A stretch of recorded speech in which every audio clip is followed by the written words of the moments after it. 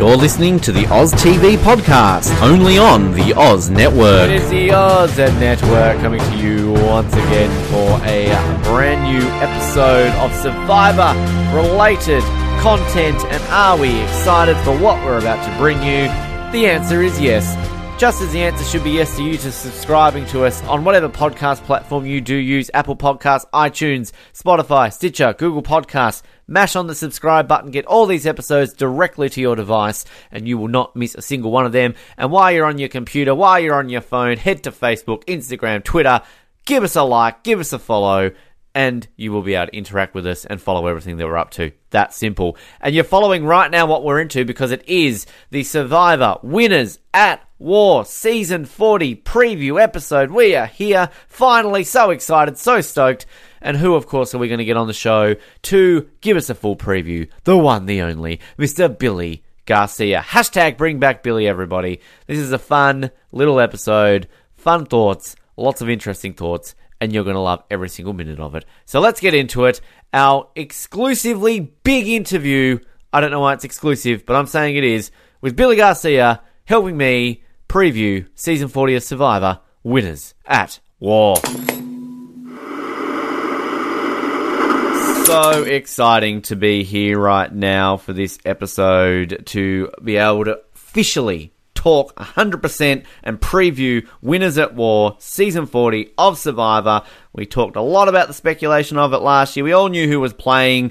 We all knew all that, but we want to talk about it 100% officially now because the cast is confirmed, the photos are out, the tribes are given, and we're only days away from seeing what should be the greatest season ever in the history of Survivor. And who else should we have on this show to talk about it, give his thoughts, and find out what will happen on this season than the one, the only, the herpes of the Oz Network, Mr. Billy Garcia. Billy, welcome back. Thank you for having me back. If you're going to have the greatest season ever, you got to have the greatest pain in the ass ever to be the guy analyzing it. So, yeah. That's exactly how I wanted you to promote yourself. So that thank you. Very well. But can you believe it? We're here about to talk about this season. I mean, I don't know about you, but this is the season that I've always dreamt about seeing, and finally we have an all-winner season. How are you feeling right now before we get to this season and just thinking about how it's all going to play out? Now that they're getting the all-winner season out of the way, that gives me a little bit of hope that they might one day do an all-loser season. Hashtag bring back Billy. Yeah, exactly. So you got to get this one out of the way. So we're getting it out of the way. Yeah. And then we get the real greatest season of all time, right? That's right. I'll be the captain of one team and Francesca will be the captain of the other team. And she'll get voted out first for the third time. What though? If I were on her tribe, I would take her to the end. I would take her to the end because then I would say, who do you rather lose to, the I love you guy or the person that got voted out twice as the first, number one? That's the ultimate final tribal council right there. The I love you guy and the girl who was going to eat a rock and then got voted out again first. So yeah, first boot twice. The I love you guy. Vote for the I love you guy. Yep, hands down, that's winner. That's my final tribal speech right there. You don't need to say anything more. That's all. You just sit there in silence. I've said what I need to say. Make your own mind up now, guys. It's that simple. But it's very exciting time, and also, of course, we're celebrating 20 years of Survivor itself. And just before we get into going through each of these players and giving our take, one thing that maybe just refreshed my mind a little bit here, Billy, because I realised we would have talked about this way back in the day when we very first got you on Survivor Oz. But how much of a Survivor fan were you before you were on the show? Were you a day one viewer watching this show? Yeah, I was a day one viewer reluctantly. My sister had to work the night of the Borneo premiere, so she asked me to record it for her. And back in those days, it was the old VCR thing. Yep. And I had no idea how to set the timer. I was one of those guys with the blinking 12 a.m. on the VCR. That was me. So I actually sat there, hit record, and watched the whole thing. Watched the whole first episode. And so that's what got me hooked. And when my sister heard about an open casting call and she was going to go do it and chickened out and dared me to do it, I took up the dare mainly because I was a fan and there was a couple of survivors that were there. So I was, this was me saying, all right, the worst that could happen is I get to meet some survivor players, get to grab a selfie or two with them. And little did anybody know that would be my entry into the Survivorverse. And here I you got are cast. now. Here you are now. Here I am. Yep. Crazy. Being a pain in the Oz Network's ass. I know, right? Stop calling us, Billy. God, all right, we'll get you on again if we have to. Fine, whatever. Who were the people at the casting call? Who were the survivors you got to meet? It was Judd Sargent, Brian Corden, and Eliza Orleans. Wow. Back when they cared about Guatemala. Back when they cared. Oh, you know what? They might have just showed up and they were like, oh, man, really? Yeah. No, seriously. Only Guatemala people. If Micronesia would have happened like 3 or 4 seasons early, I think Judge would have been a shoo-in.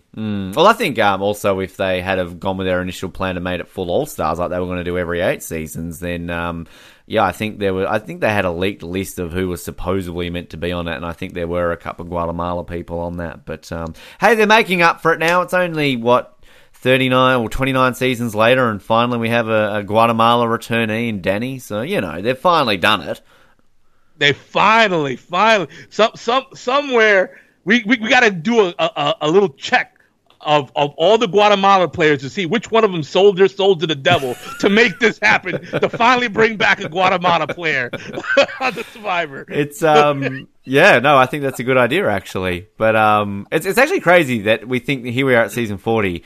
And the only season now that has not had an original player, not counting 37 and 38, because there's 38, 39, sorry, because they're still very fresh, and we'll get players coming back from them very soon. But it's now Karamoan. We've never had an original fan from the second Fans Vs. Favorite come back.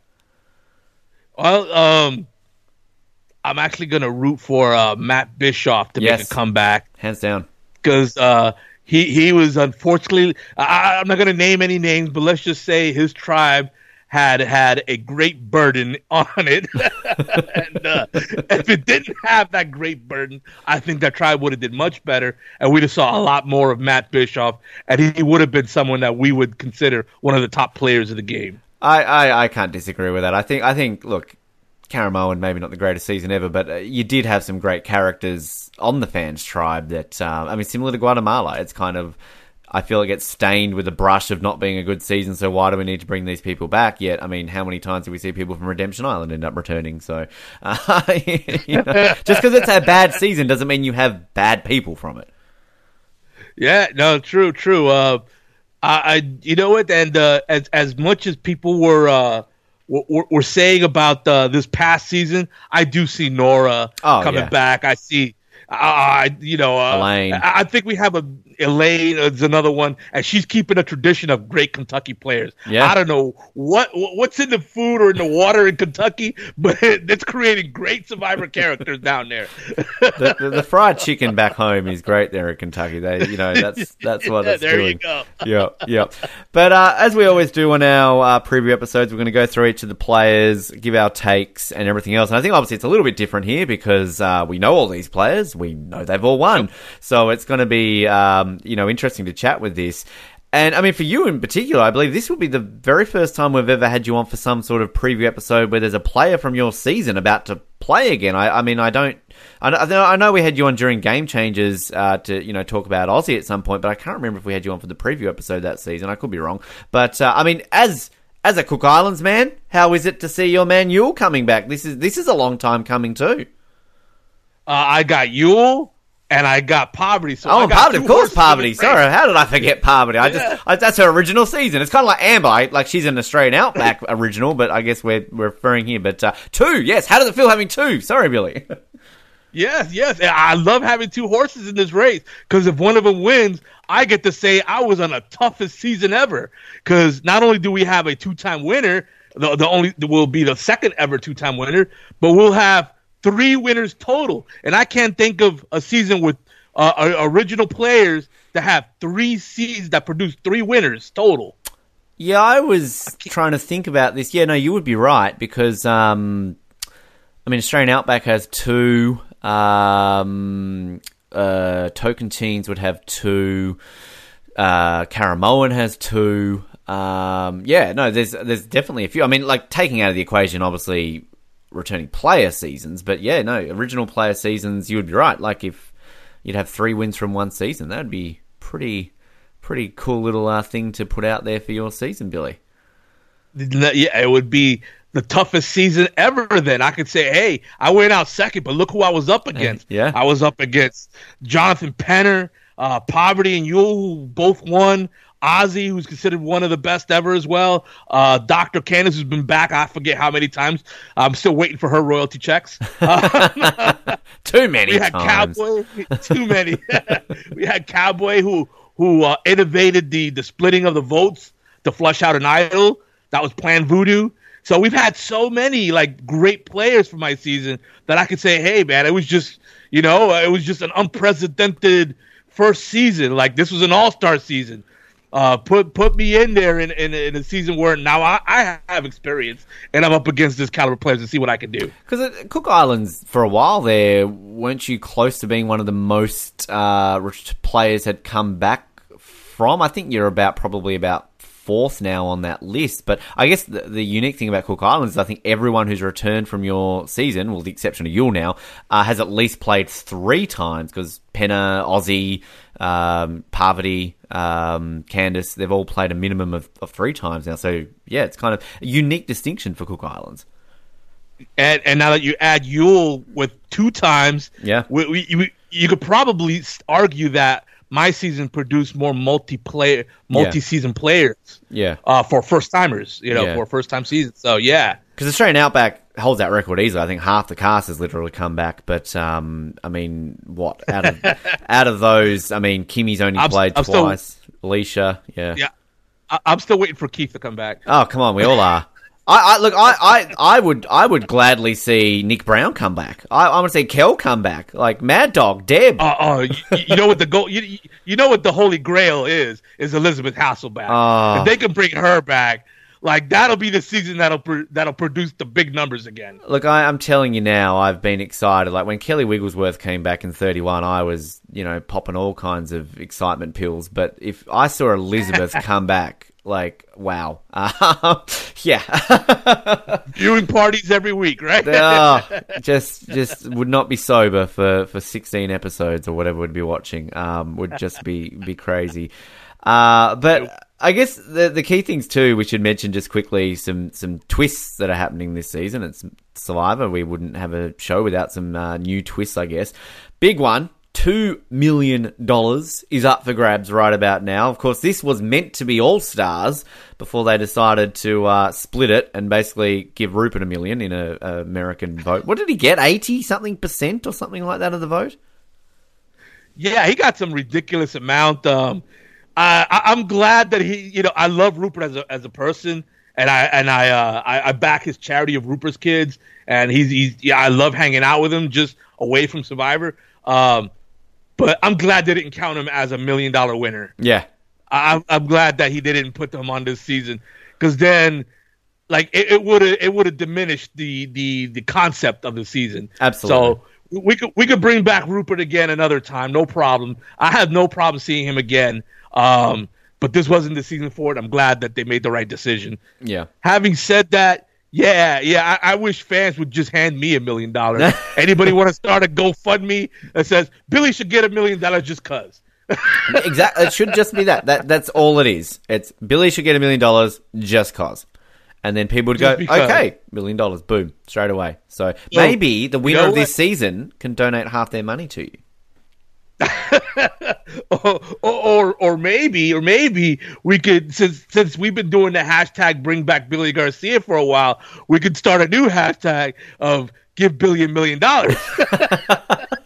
Yes, let's do it. Hashtag give Billy $1 million. I think if Parvati wins this season, she should give you $1 million because she was in alliance with Candace, who kind of was a thing because of you. So there's kind of like the 6 degrees of separation there that, you know. Okay. Well, no. Yul. I got to put my money on Yul because I sent him to Exile Island where he got the super idol. Hey. And that super idol is what he leveraged to win. Yep. So, yeah. You created Yul, Billy. Yeah. You did it. So there it is. Yeah, it's like I'm like Cyrano de Bergerac, where I put all the lines in people's mouths and they become the famous ones, and I'm just this nobody that, hey, who's this guy hanging out backstage? Get out of here. Yeah. Well, this is the thing. Yul, if you're listening, right? If you've won this season, and you probably know by now if you have, because it's not being filmed anymore, but you've got to remember this. You've got to give Billy $1 million because you wouldn't be on this season if it wasn't for him. You wouldn't have won.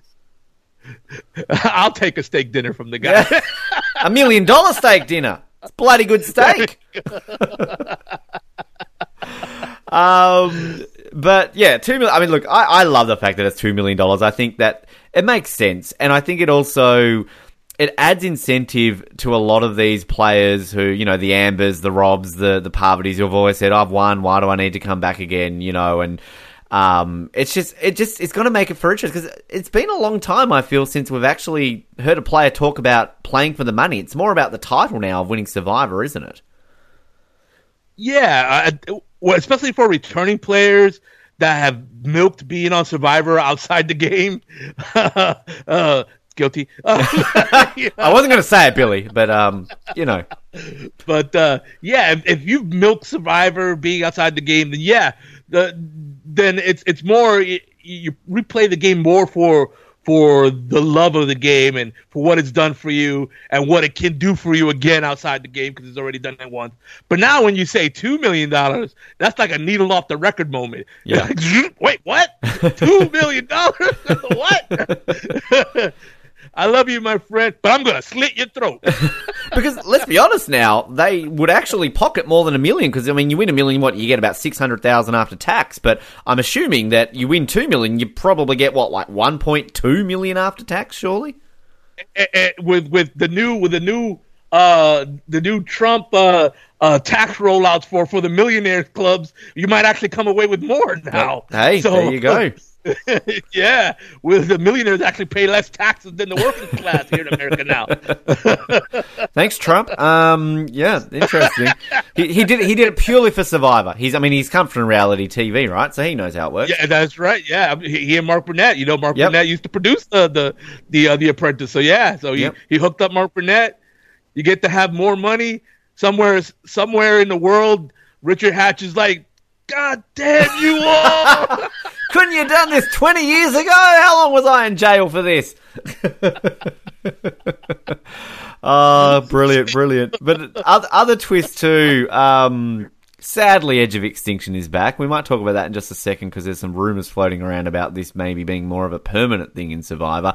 But the one that I'm very intrigued to see how this works is this fire tokens, where essentially they're going to be given a set amount of these fire tokens, and then they can use that to purchase things like idle clues, food. I even think they can purchase family visits, if I read that somewhere as well. I'm not too sure if that's true or not, but it's unique. It's kind of like the Survivor auction money, but you can use it in game.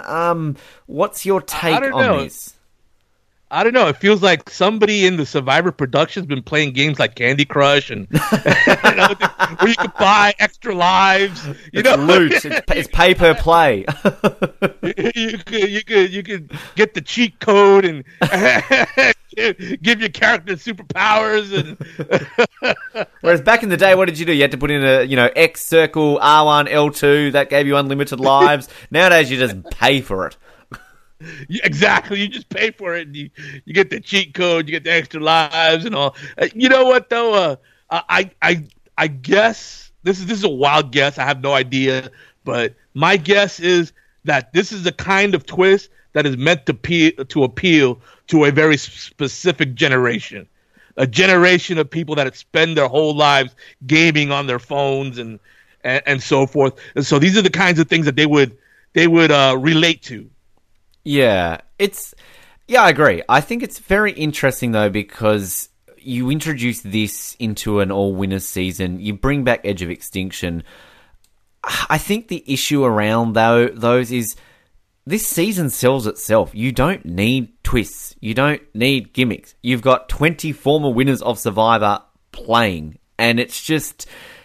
Do you feel they are getting... I mean, we are too gimmicky in Survivor, but do you feel that we don't need this in a season like this? I mean, Heroes vs. Villains, outside of it being Heroes vs. Villains, was maybe our last...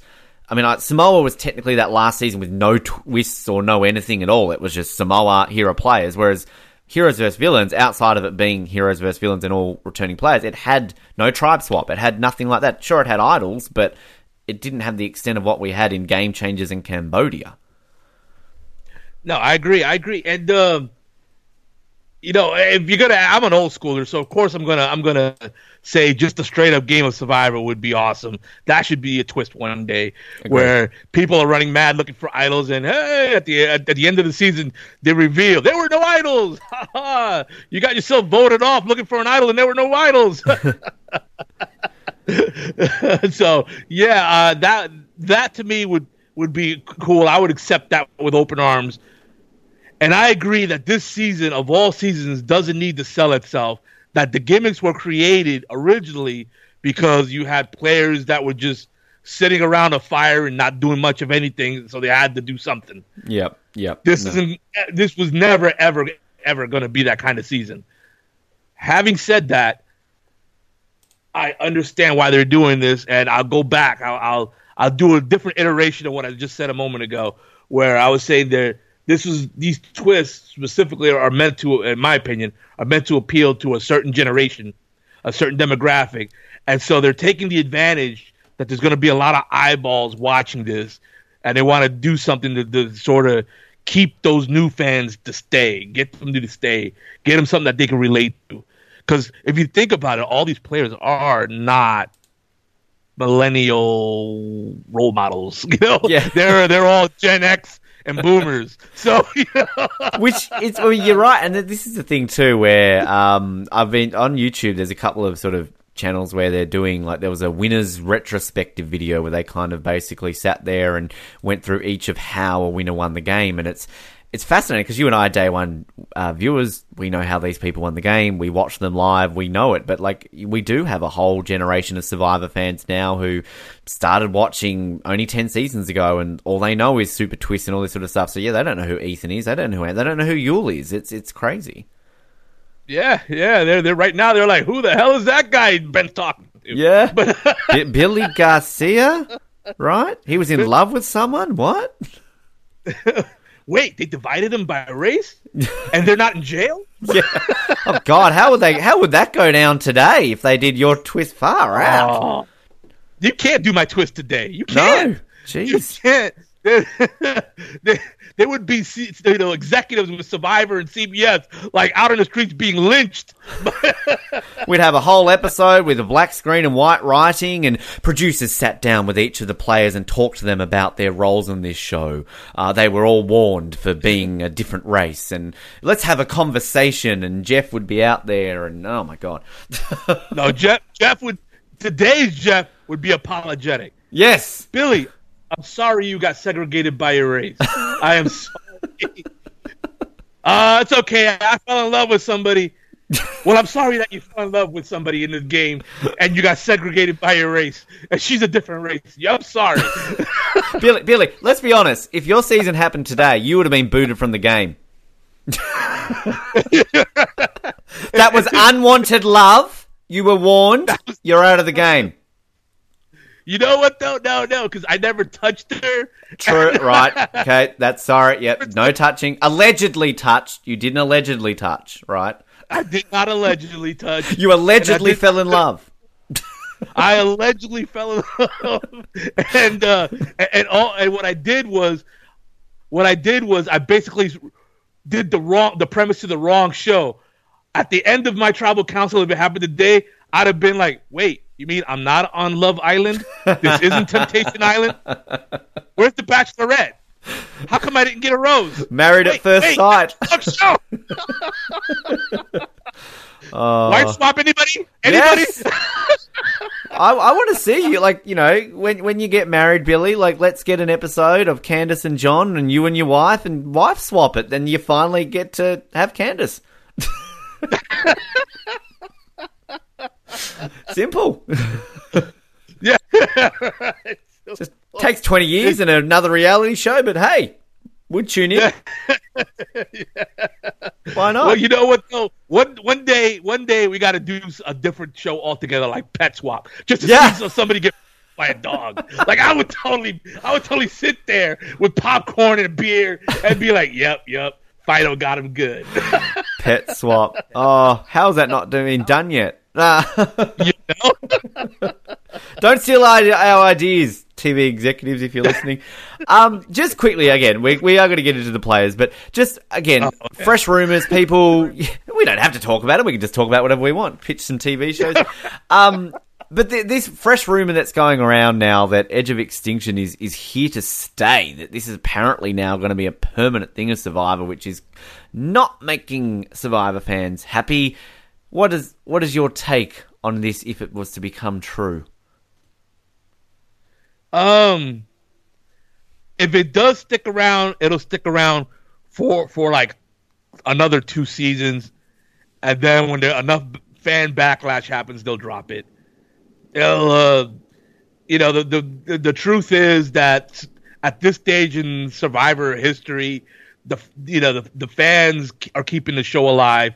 This isn't something that a large sum of casuals tune in to see anymore, especially in this day and age of 1,000 channels and 500 streaming services, and yeah, yeah. So it's a hardcore fan base, and so what's great about this era is that fan base, not just for Survivor but just in general, they have a lot of say and a lot of control. If it wasn't for the fan backlash of The Last Jedi, will we have The Mandalorian? Probably not. So it's the fans that are dictating so much right now that, in my opinion, no matter how much the brass of Survivor may be in love with Edge of Extinction, if the fans don't want it, it will go away. Completely agree. I absolutely agree. And yeah, it's not something I've tried to believe too much of, because I think any twist with the word island in it comes for a couple of seasons and then they just get rid of it. Exile Island, Redemption Island, Ghost Island, Cook Islands didn't stick around either. Pearl Island stuck around for a while. They like that location. The funny thing is, when we were in the Cook Islands, all the producers, when they were talking to themselves amongst themselves while we were waiting in between challenges, they were saying things like, "Oh, this is a location we got to keep coming back to. This is an amazing location." And here we are, going on 14 years later, and they haven't been back to that location. Yeah. Yeah. Sticking a bloody Fiji, right? But we've got our 20 winners. Now, the tribes have been announced. Let's butcher them already. Is it Sele and Dakal? Are they the 2 tribes? The blue and red tribe? Can I just call them? Yeah, you know what? That's what I did on my season. Yeah. Because what was I going to say? The black people tribe? I had to call them the yellow buff tribe, Yeah. No, I don't think that would go to quite down well. Controversial enough. But let's go. Let's start with our red tribe. Let's start with Dakal, or whatever we want to call it. Let's start with your man. Let's go straight to Yul. Winner of Cook Islands. He's back for only the second ever time. He's 44 now, but has not aged a day. Still looking great. And here he is. He's back. What are your thoughts on Yul? How do you think Yul's going to go? Yul plays such a calm game that he's going to skate through the early part of the game. He's not going to be in trouble until there's a merge or a reshuffle of some kind, and then the numbers. Like if the numbers aren't in his favor, Yul has. But then again, Yul did demonstrate he doesn't need the numbers in his favor, if you recall Cook Islands. Mm-hmm. So maybe I'm completely wrong here. I'm going to take a step back here and say if Yul finds any kind of advantage at all, he doesn't even need to actually use the advantage. He showed that. He could just leverage it by telling certain people, and he could make up for the lack of numbers. So, yeah, he's one of my guys to go deep.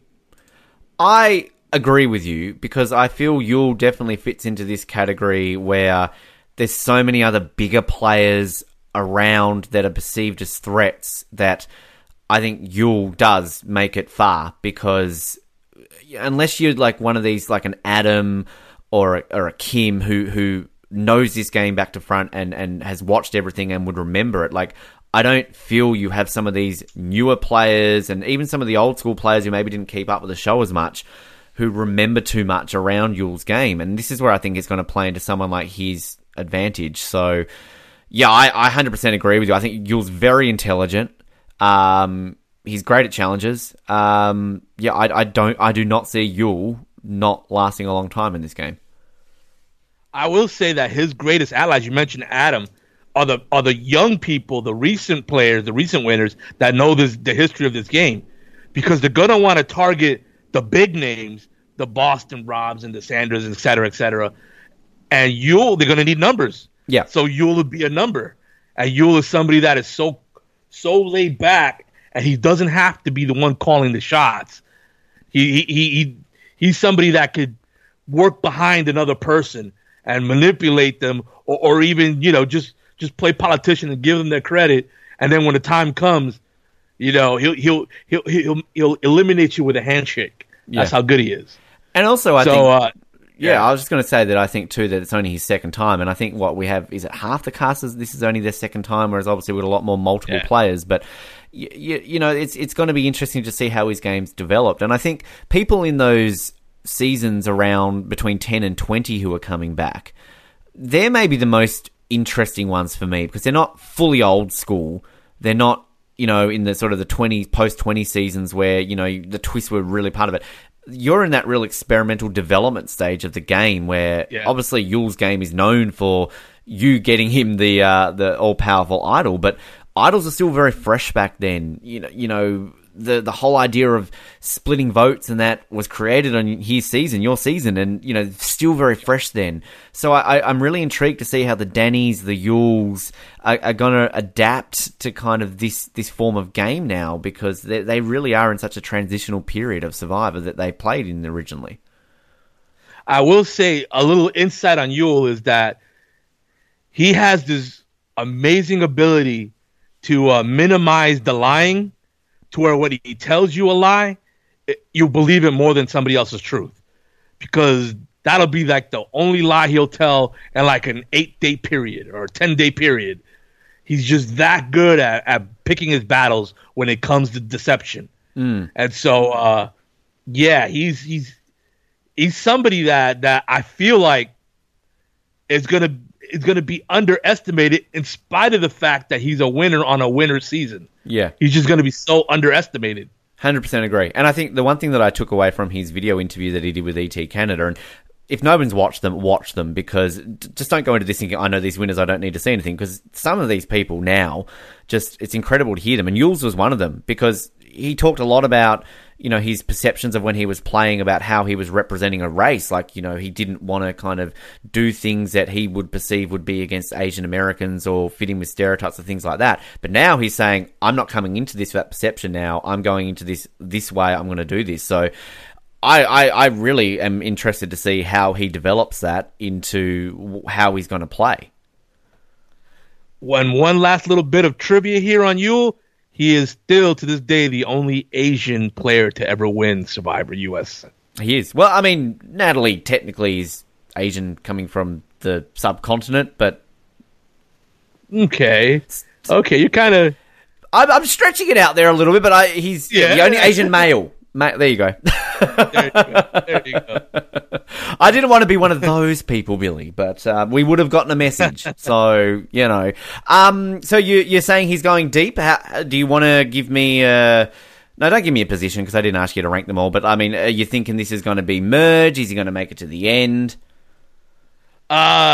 He's in my red carpet alliance. That I'm looking at. Oh, okay. Yeah, the people, the group that's going to be the alliance that makes it to that last episode. There you go. Okay. Well, it's actually looking at the tribe divide. Like the one name that kept coming up so much in those videos of who's going to be a threat was actually Kim, and I'm half happy for that, half sad, because I like the fact that people are appreciating her as a great winner and a great player, but it also makes me very sad because I feel she's not going to last very long based on that. But yeah, obviously Yul's on Kim's tribe. We've got Sandra on this tribe. So Sandra is another dangerous one to look at Yul, because Sandra will know Yul and Sandra will remember Yul.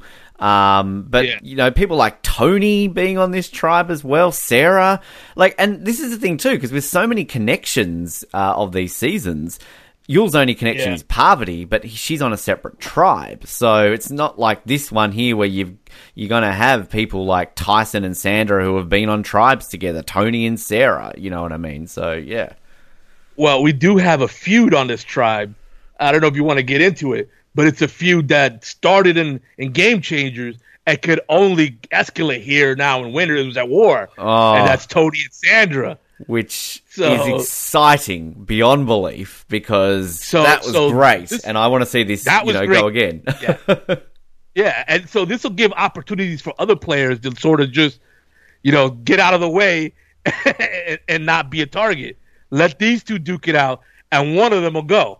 This is where this season is so fascinating, because again, you've got those things like that are happening beforehand. You've got to look at the other factors. So Amber, who people are surely straight away going to be like, well, fuck, she's got a husband on the other tribe. We need to get rid of her because, guaranteed over there. And things like that. And then again, Kim, everyone's calling her a threat. We've got to get rid of her. So this is where this makes it fascinating for you again to just pick up the pieces. Skate through. Yeah. Yeah, and let me ask you this: you're a big Kim fan, and she's great. Mad Kim fan. She's a great player. Considering what you just said and what I just said about the feud between Sandra and Tony, that's gonna boil over into this season. It'll continue, and then we got Sarah, who's got history with Tony, and she was on the same season as Sandra, Game Changer. And you mentioned Amber having a husband on the other tribe. Don't you think, with Yul being somebody who's going to stay out of the way of this happening, and Kim being as sharp as she is, because she's sharp as a knife, she's probably one of the sharpest players that ever play. Don't you think that she'll see Yul and see him standing as a bystander, see all this happening, and say, this is our chance to skate through and make it to the merge and go from there? Hands down, 100%. I think that, and I think that's a good thing for you. I think Sophie's someone there too, that I think that she's kind of just going to be there and can help in a situation like that. And Nick as well. Kind of they're the ones who are maybe not the big ones with feuds and things like that. So I think that absolutely, and you're 100% right. Kim's smart and on the ball enough that she can maybe use that to an advantage. And I hope to God and Allah and Muhammad and whoever's listening that this is the case, so that my girl doesn't go after like 2 episodes. Well, let's look at the feud that I think will define this tribe. I think Amber, being an old school player, will take sides with Sandra, because they're both old school players. They've seen each other for 15, 16, 17 years, maybe 20 years. And then you have Officer Sarah, who's got a negative history with Tony, so she's probably going to take sides with Sandra. Now, if you're Kim and you rallied all these other people that are standing on the outside looking at this war, whose side do you take? Do you take Sandra, or because she's got some people already, and maybe she's the devil or do you take Tony, because Sandra does have some people, and maybe you need to defang that serpent and start taking out that group, especially since Sandra has Amber on that side, who has a husband on the other tribe. So what would you do if you were Kim? I would be taking Tony's side. Tony's side. All right. I agree, and it hurts me because I love Sandra. She's a close friend of mine. But Sandra is already a 2-time winner, so she's got to go like within the first 2 tribals, in my opinion. Should have happened in Game Changers. She somehow lasted nearly to the bloody merge. Oh, she's that good. Yeah, she's that good. All this talk about her game is really simple. Just so long as it's not me. She proved that total BS. That was Jeff Probst's perception, but that was not reality. She could play. And Amber that has a husband on the other side, there's no chance in hell those two are gonna pull. You know, one of them is gonna pull a Sierra and vote out a loved one. It just is not gonna happen. So, which I think too, the thing as well with Sandra is that she's going to be drawn to Amber as well. Like you sort of mentioned the Amber and Sandra, that rhymes. But because Sandra's just lived in close quarters and been with Boston Rob, they were also kind of close on heroes versus villains, so they clearly have a bit of a relationship. So I think that Sandra's definitely not going to vote Amber out to piss off Rob on the other side, should they have to go on a tribe swap or a merge. No, I agree. And that trio has been involved in Survivor for so long that there's a bond there that I just don't see someone that she just met breaking. Yeah. I just don't see it, or let alone a rival. Yeah. So I agree that that Kim and that little group we mentioned with Yul and Sophie and that whole group, that they got to take sides with Tony, and then once they take out Sandra's side, they got to backstab Tony. Yep. It's just Billy. We're talking about Tony and Kim teaming up together. That is just like, wow. We mentioned Elizabeth before. Like, I'm getting excited. Yeah, Tony and Kim teaming up together, but Kim has got to be the one to put the knife in Tony's back first. Yes. Oh my God, this is He's got to be the one. Insanely exciting, and this is why this season is just wow. Let's talk about Tony next. We're on the topic of Tony. Tony Blackhouse. I'm not going to do a Tony impersonation. He told me off last time I did it, so I'm not going to do it anymore. I retired that back in that interview. His third time playing, of course, came back in Game Changers, was second out in that season. But here he's coming back. And again, another one whose interview I really liked, how he sort of said, you know, came back for Game Changers. I just kind of went out to have fun. You know, I know I was going early, so this time around I'm kind of just going to blend my two sort of together. But look, Tony is, to me, one of the greatest winners of all time, just because of how he won, the type of player he is, doesn't ever win Survivor, and he somehow did it. Yeah. And he's one of the most entertaining winners we've ever had as well. So excited that he's back. And I'm very excited to see how he's going to go. Yeah, I have a nickname for him that I've used since the season he won, and that's the silver tongue devil, because he has the ability to hypnotize people with what he says. He could insult you to your face and make noises like his llama whisperer thing, and then somehow he gets him to vote his way. It's like the Jedi mind trick. Yeah. That's a good way of looking at it. Which works well with Kim, because, I mean, Kim's not going to insult you, but we know Kim has just got that way about just everybody wants to be with her. Her eyes are just like, they hypnotize people the way they come in. So, God, a Tony Kim dual pair, good cop, bad cop. Like, wow. Yeah. Oh, you know what, though? You know why? Also, I'm rooting for Tony to win this war between him and Sandra this go around. Because then that means that must be a round 3. Yes. Sandra won the first one. If Tony wins the second one, then there must be a round 3. Yes, I like that. Well, it's funny because, talking about round 3, we'll get to Sarah shortly, but I loved in Sarah's interview how she basically put it out there that she's one of the greatest winners of all time because she beat the 2-time winner Sandra, who was considered the greatest winner of all time. So then she was basically like, even if Sandra beats me this time around, it's only going to be a draw and we have to have a round 3. So... So to be the woman, you got to beat the woman. That's what she's saying. Yeah. And she beat the woman. Yeah. All right. Clever thinking. I'll give her that one. These Cagayan people, they're clever little dicky birds, aren't they? What's your take? How do you think Tony's going to go? Tony, I think he's going to win the war with Sandra. I think he's going to have massive blood on his hands early. He's just too loud for his own good. It's like you said, these kinds of players never win. He did it the one time that the only time I think it was going to happen. I think the law of averages kicked in, and for once one of those players won, but I think that's it. Yeah. So I don't see him winning, and I don't see him making the merge, but I do see him getting past the first 3 or 4 boots. Yeah, I think I agree with you. I sadly don't see him winning. If he can somehow get to, like, if there's a swap or something, and he's just done not been as out there as he was in Cagayan, maybe get to the merge. But he's just too much of a personality, and I think that we saw it in Game Changers. It was kind of just a bit too much, and I hope we're both wrong. I would love to see Tony make it to the end, but I just can't see it.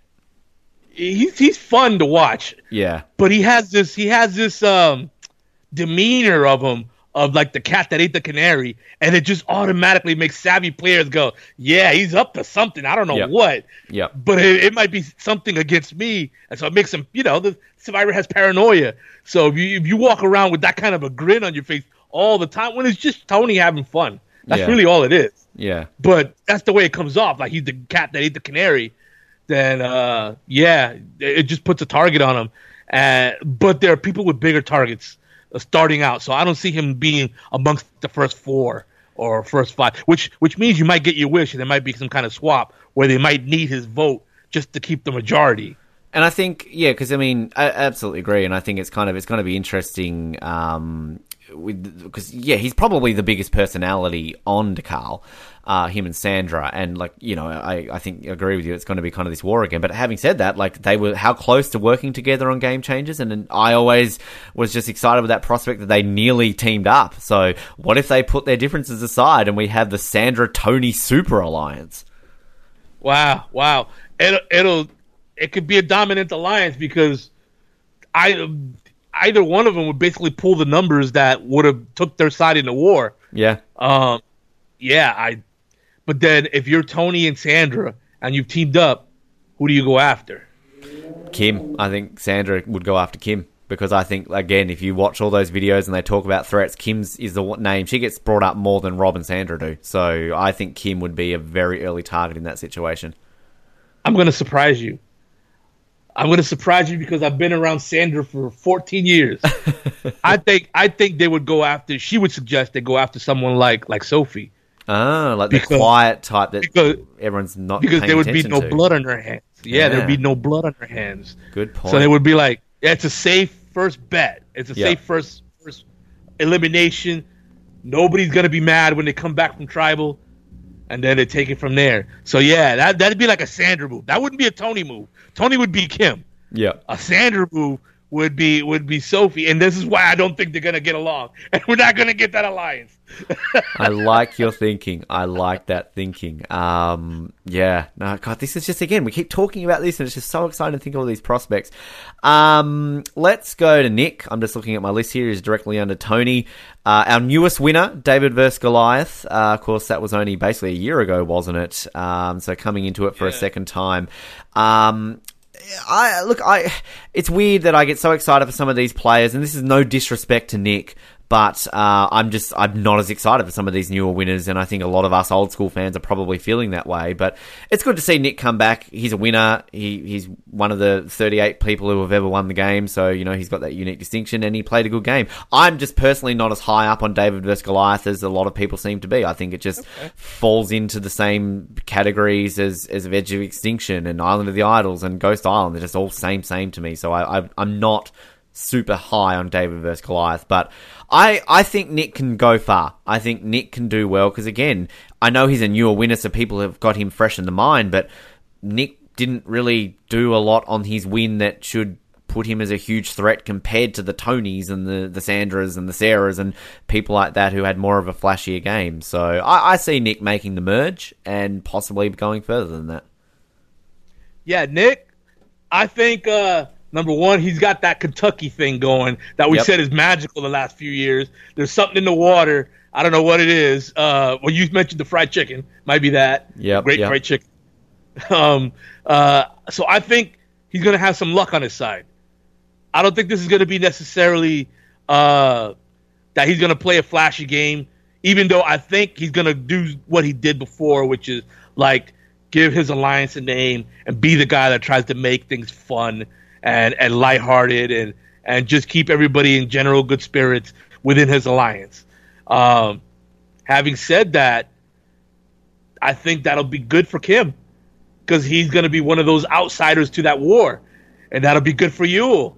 And that, he's going to be and if Tony and Sandra don't team up, then that'll also be good for Sophie. So this is all going into that red carpet alliance that I was alluding to earlier. That I just think that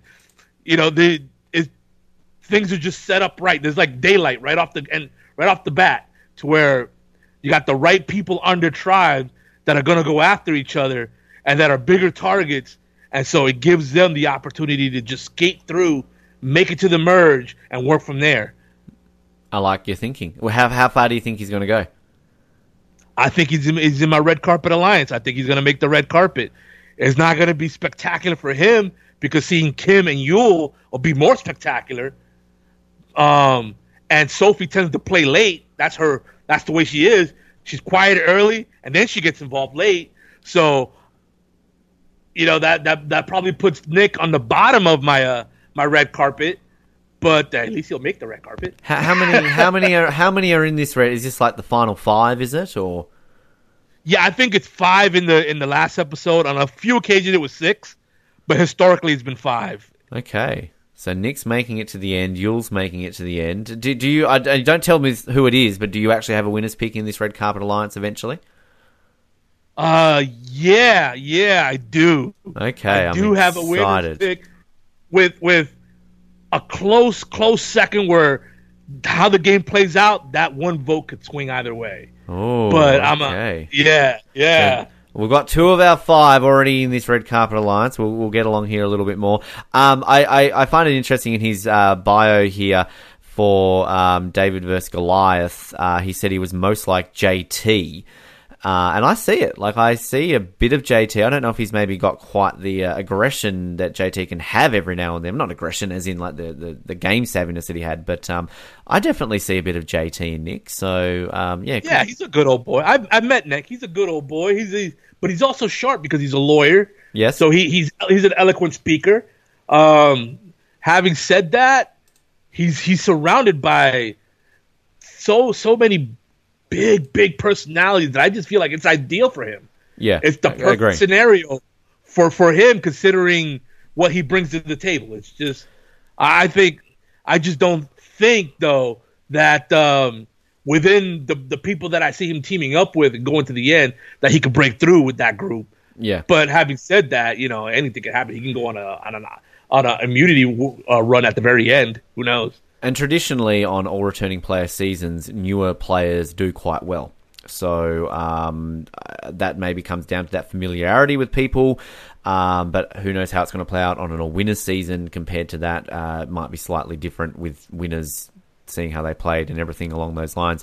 Let's go. Who's next on my list? I'm not even doing this in order. I'm just choosing randomly. Let's go to Tyson. I feel he's one that we're not talking a whole lot about on this tribe. We're not.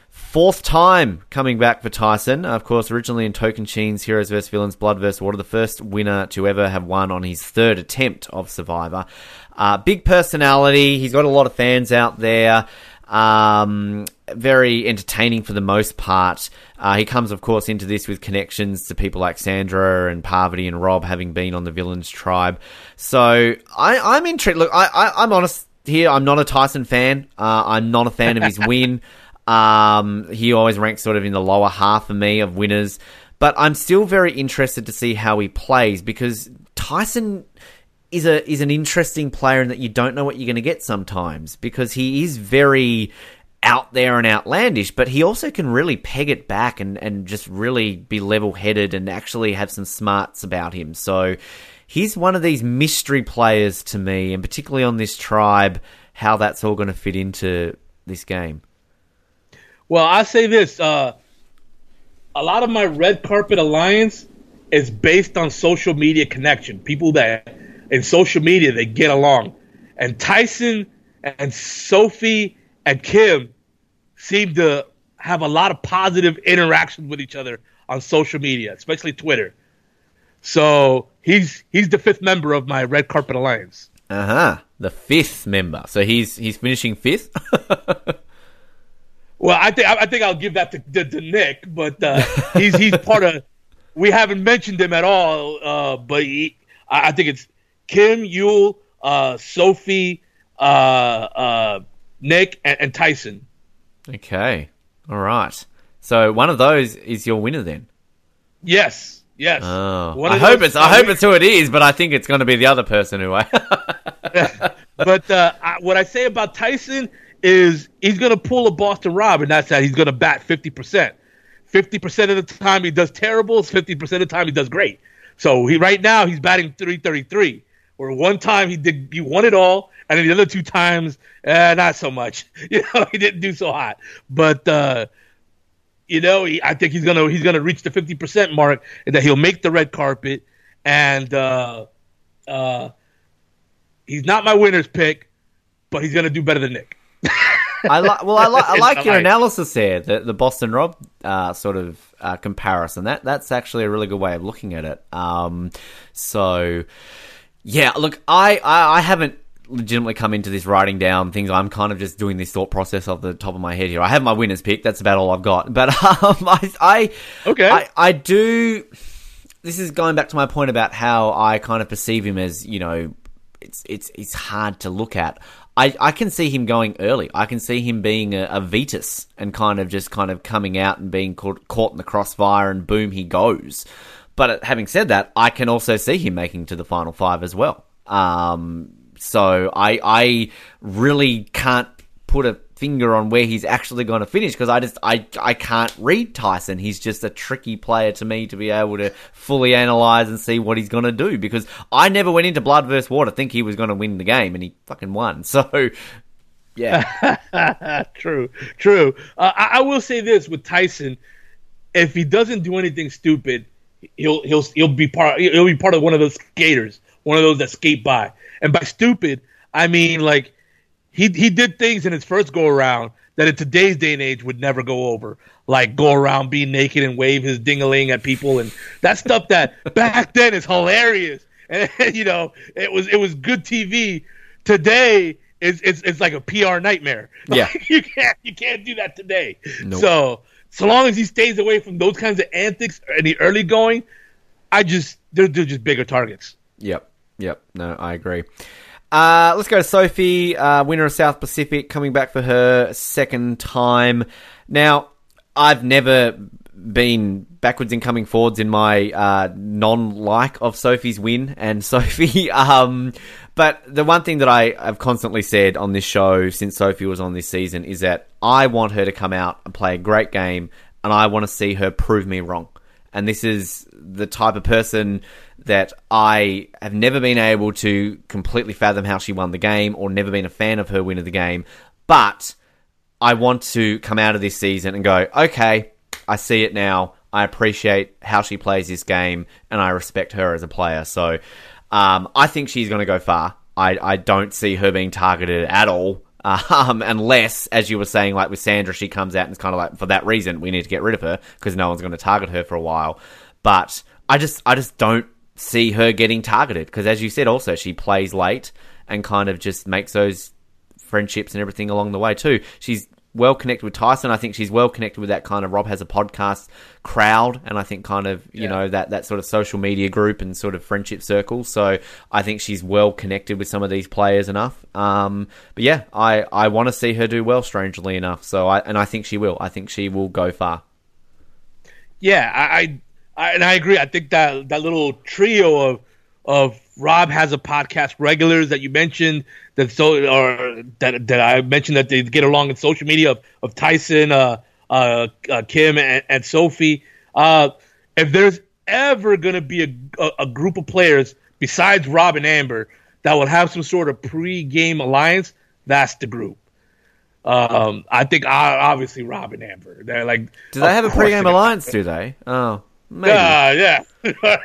Yeah, I think that's a no-brainer. But aside from them, yeah, I think this would be the group. And having said that, what Sophie did, in my opinion, to win, this is my opinion, is that she talked Albert out of making any moves, and she successfully vilified Coach, the Dragon Slayer. And so I think that's what she did. So what that tells me is that she doesn't make the big moves. which means she'll go along with the Kims making the big moves. She'll let Yul be the mouthpiece and be the diplomat to keep the peace amongst the alliance and all. Like she'll play from behind these players, but that'll make people want to sit next to her. that'll make people say, like, well, what's going to be her argument?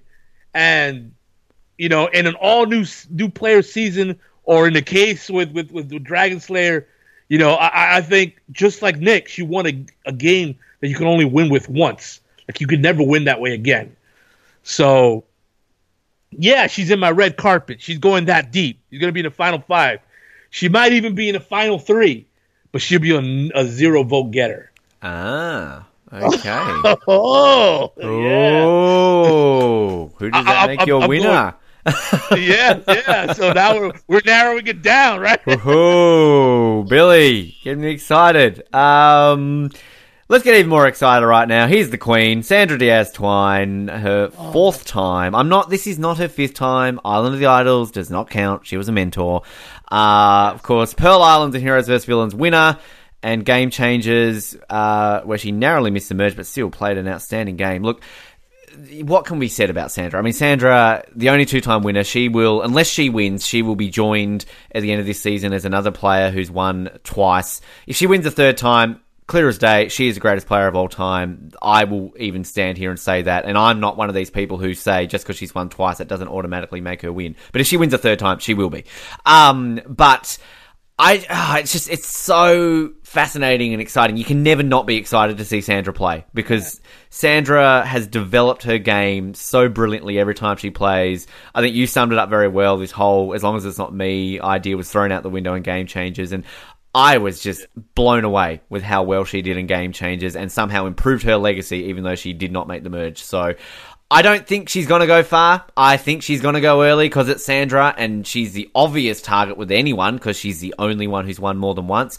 Having said that, though, we all said that in Game Changers and look what she did. So personally, don't think she's going to go far, but if she was to surprise us and go far, that would be incredible to see.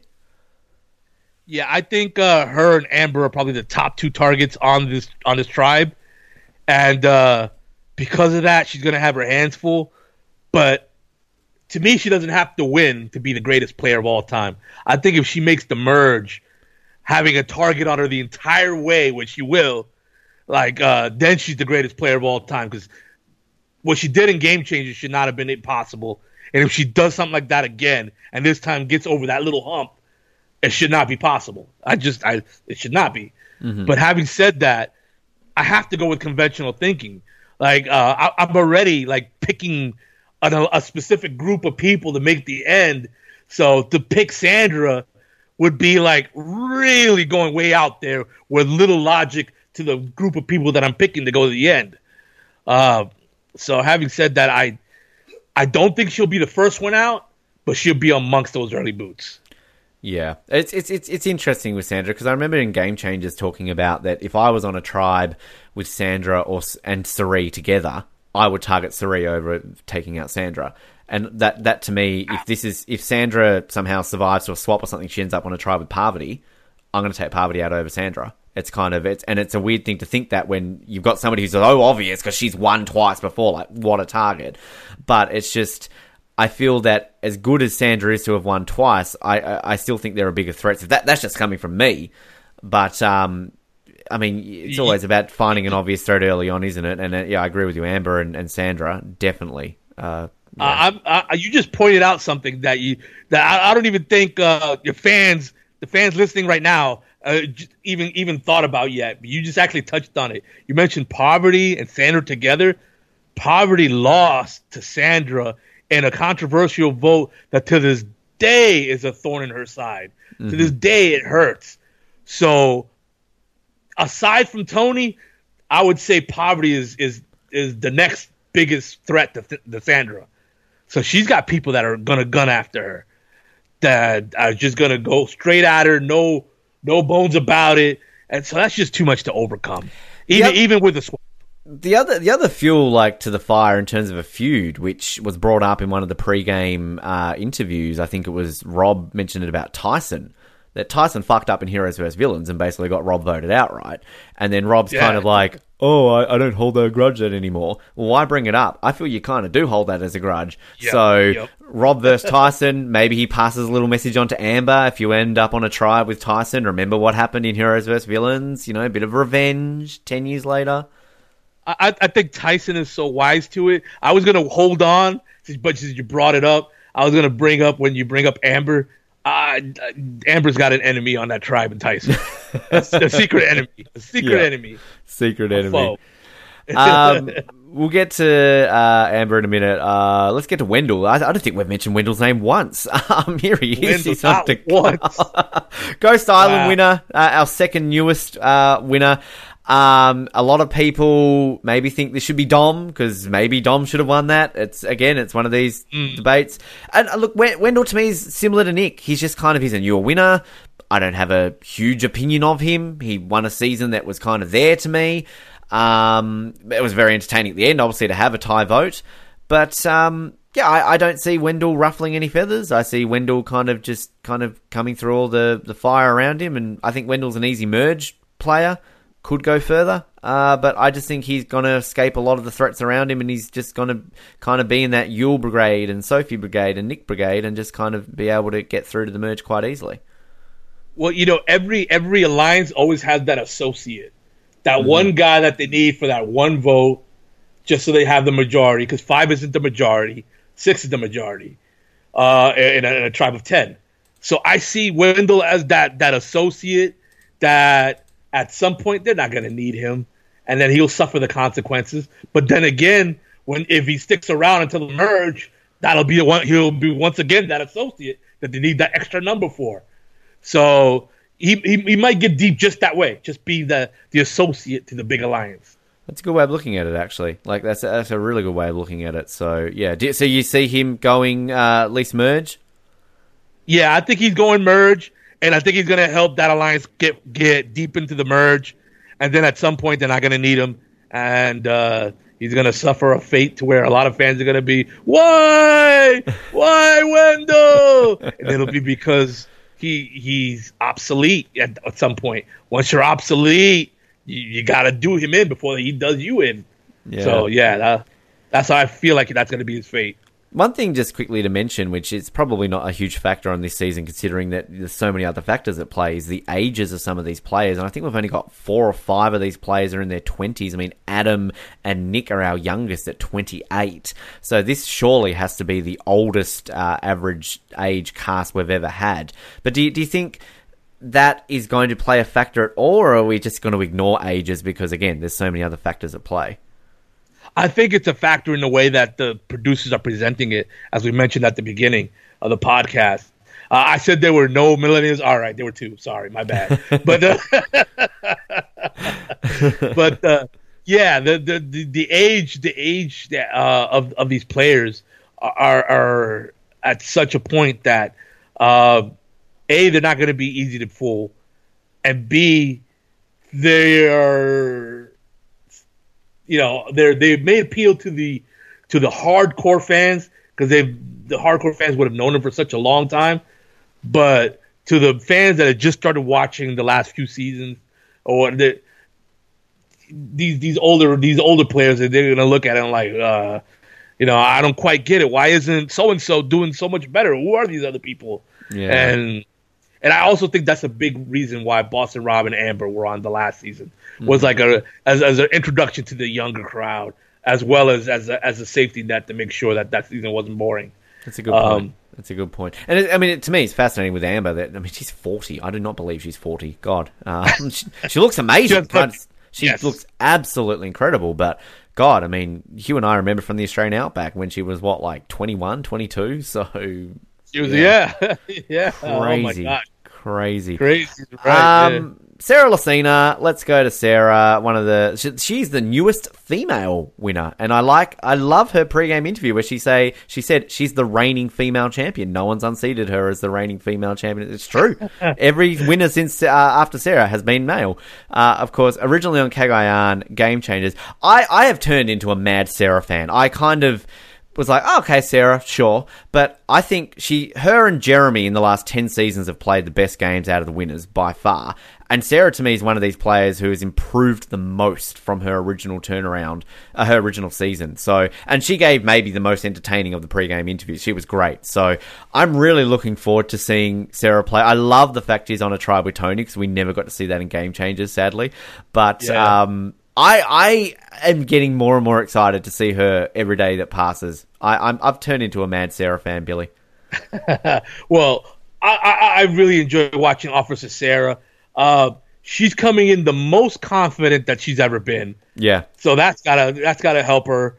Of course, all that experience, big game experience, because Game Changers was a returning player season. So it's not like her experience is taking advantage of a bunch of rookies. So she's got some big game experience. And then every time I close my eyes and I hear her, I think Lois Griffin. And Lois Griffin is one of my favorite characters of all time. I have to listen to that next time. It's like that moment when somebody tells you that Penna sounds like Alan Alda, and you're like, yeah. So now we got Lois Griffin. So I'm not going to unhear that now. Yeah, now you have to get her on the podcast just to say Peter. Peter. Oh, that's brilliant. How do you think Sarah's going to go? I think she's going to be a victim of the Tony Sandra war. So she's going to be, unfortunately, amongst my pre-merge boots. Yeah, I'm going to agree with you. I think she's sadly not going to make it that far. I think you mentioned a couple of times that you can kind of only play that game once, and I think kind of her winning Game Changers fits into that, and I think people are going to be wary of that, So, yeah, I would like her to make it far, but again, I think she's a pre-merger. So, and it doesn't help that she's on a tribe with Tony, who is going to constantly pull her into the spotlight. Yeah. So he's going to take some of his target and try to put it on her, try to put some on Sandra, and it's just the way Tony is. He plays in chaos. That's his style. Yeah. So unfortunately, she's gonna fall victim to that. She's not gonna go first. She's not my pick to go first, but she's not gonna go very far either. She might be amongst the first 4 or 5. Again, I hope we're wrong. I'm going to say that a lot in this episode. Yeah. Speaking of getting excited for, if you had told me 15, 16 years ago that I would be excited for the prospect of Amber returning, I would have laughed in your face. She was the one that I was so angry at in All-Stars because she took Elizabeth's spot. I'm like, why is she back? She is shit. She's boring. Why are we seeing Amber? I was like 16, 17 at the time when All-Stars was on. Now, I know she hasn't won, like her win wasn't the oldest, but she is the oldest school player returning based on her original season. Of course, season 2 she started on, so anytime we've got an Australian Outback player returning, you're excited. But All-Stars, to this day, is my all-time favourite season, so the winner of that to come back, I'm so excited to see Amber play. She looks amazing. She still seems quite on the ball in her interview. No one's heard from Amber basically since All-Star. She pops up every now and then in the crowd about Rob or anything like that, but we never were able to get her on an interview. From what I know, I don't think she's ever done an interview on a podcast in the last 10 or so years. So she kind of is a bit of a recluse, Amber. So I'm really looking forward to seeing her play. I sadly don't think she's going to last that long in this game. But one of my weird dreams this season, Billy, is I would fucking love Rob and Amber to somehow do what they did in All-Stars again and end up at the end. I would just be like, wow, this is great. I'm not even a Rob fan, but I want to see it. Oh, my gosh. Somewhere in the world, Lex would throw his drumsticks at the TV. That would not go over big for Lex. Big Tom would be refusing to shake hands with people again. Oh my gosh! But I will say, I did see Amber at an event in Celebration, Florida, at the Hartsford of Reality years ago, and I'm not sure, but that might have been the last time I see her that I know of that she did something Survivor related. So we're talking maybe 5-6 years. Wow. Having said that, it is exciting that she's back. It makes for a great story of husband and wife playing the same game. It's intriguing. It's only going to last 1 week because she's my first boot. Oh, I'm sorry. wow. I'm Keeps sorry. the tradition, though. It keeps a good tradition, though, the Billy, of a winner from the Australian Outback getting voted out first in their very next season. Yes, you're right. It's a tradition or a curse, we could say. It's a curse. Go with curse. That would be sad, but look, I think that's a very realistic possibility. Because, as much as I love Amber, I love seeing her back, and not to take away from her win, but if you were to rank these players based on their win, Amber's sadly going to be down the very bottom. I mean, Amber's win is not one of the greatest, and there are definitely things you can put to her for why she won, but also, having said that, I think I've grown a lot more of respect for her win after the amount of times I've watched All-Stars and sort of, her winning the game. But sadly, she's always kind of painted with that brush of, well, she only won because everyone hated Rob. So, but again, she's like a Sophie to me in the fact that I would love to see her do so much better and come out and all of a sudden solidify her win. That's why I'm really sad that someone like Natalie White isn't on this season, because it would be great to see her out of Russell's shadow and be like, hey, I'm not just the girl that won because everyone hated Russell. I'm more than that. So I'd like to see Amber do that and come out and show that she is more than just the girl that won because people hated Rob more. Yeah. Unfortunately, though, I just don't see her getting that target off her back. Being on the same season with your husband, and your husband is Boston Rob. It's not like we're talking like if her husband was Nick or Wendell, she could survive it. But her husband is damn Boston Rob. Yeah. Like, that's gonna come up in like every other conversation out there.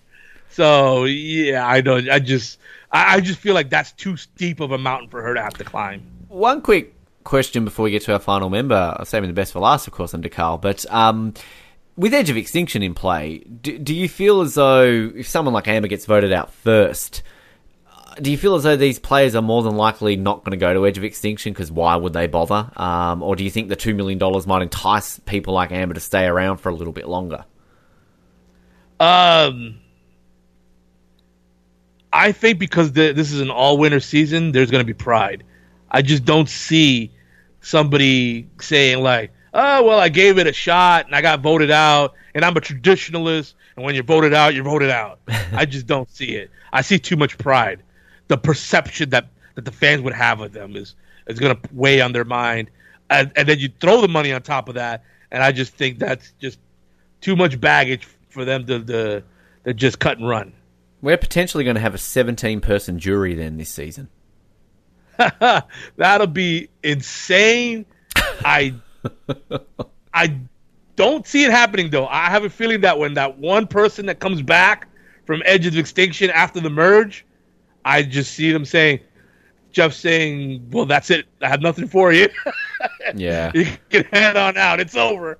I hope they do, because like that was one of my big things about Edge of Extinction, is that the fact that you technically can have every single player on the jury that doesn't make the final three. So, I mean, we did in that season, except with the exception of the two people who didn't come back, right? So, yeah. But no, yeah, it'll be interesting. And I think it's, look, I'm not an Edge of Extinction fan. I don't want it on this season. That's the one negative I have definitely about this season. But it does kind of make things interesting. I mean, God, if Tony and Sandra and Amber and all these people are getting voted off early, they're still going to be living with each other on like Edge of Extinction. Yeah. We're still going to see them. So, you know. Exactly. We still get the war. We still get the whole war. None of it gets sent to the Ponderosa videos. We get the whole war. Yeah. But having said that, you know what? If you're right and everybody makes the jury, then it makes me wonder, like, if there's like, since the money got amped for the winner, if the jury bonus money got amped. If everybody decides, yeah, I would think, like, if everybody says, nope, I'm not giving up that jury bonus, or I'm not giving up my spot in the jury, that'll make me go like, yeah, maybe they doubled or tripled that money or something. You want to hope so, because I mean, well, that means runner-up would get 200,000, right? And then kind of things like that. So, yeah. What does second boot get, Billy? Can I ask you that? You know what? I hate doing this because I hate ducking questions, but I have that damn contract. Fuck the contract. They haven't brought you back. Screw CBS. Come on. But I will say that the money, along with the with the live finale money put together is significant enough that you don't want to screw with it. It's significant enough that you've lived off Survivor ever since. I mean, if granted that these players have already won the million, but I guarantee you that if I were to offer any one of them second boot money for 6 days of their lives, it'd be like, I'm there. Yep. No, I think most people would. I definitely would. Let's get to the best for last on this tribe. No offense to the other 9 people, but stuff it. Kim Spradlin's on this tribe. Sorry, Kim Spradlin Wolf. She's, of course, married now. One world winner. I am the biggest one world defender in the history of Survivor. I own that. I'm proud to own that. To me, it's the second greatest season in the history of Survivor. I don't care. Come at me. Fucking love Kim. The greatest female player to ever have played this game. She's only a smidgen away to me from being the greatest player ever to win this game or play this game. I am so excited. She's in my top 2 players and I am the most excited to see coming back. I want her so badly to go far and to win this game and just once and for all be the greatest player of all time and give more light on how great One World is. And One World has a very good track record of returning players making it to the end. We saw it with the Culpeppers, so who knows. But yes, Kim, so excited. Personally, I don't think she's going to make the merge. But Billy, prove me wrong. Tell me why she's going to be a winner. She's my winner pick. Yeah! I have her edging Yul out by like a vote. Wow. And with Sophie getting 0. That's part of my red carpet alliance. And a player that good, armed with that many players that'll play along with her, and let her get the blood in her hands. This is a season where if you get blood on your hands, like, I don't see a bitter jury because they're all winners. So I just don't see, like, it's going to be a big deal that she's the one that everybody's going to point to and say, yeah, she was the one who did it. She's the one who brought your name up. She was the one who took you out. I think that'll work to her favor. And Yul is just a great talker that I think he'll get votes anyways. But I see Kim. I see Kim taking advantage of the war between Tony and Sandra that I'm predicting. That war is so vital to Kim's game that if it doesn't happen, then maybe you'll be right and she'll be gone before the merge. But if it does happen, then it kind of guarantees that she's there in the merge, and she's there in the merge with numbers. She's there at the end. I don't want to be right.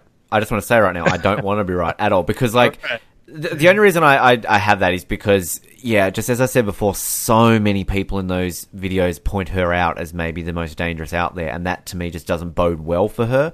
But having said that, she's such a great player of this game. She's so fucking good at Survivor.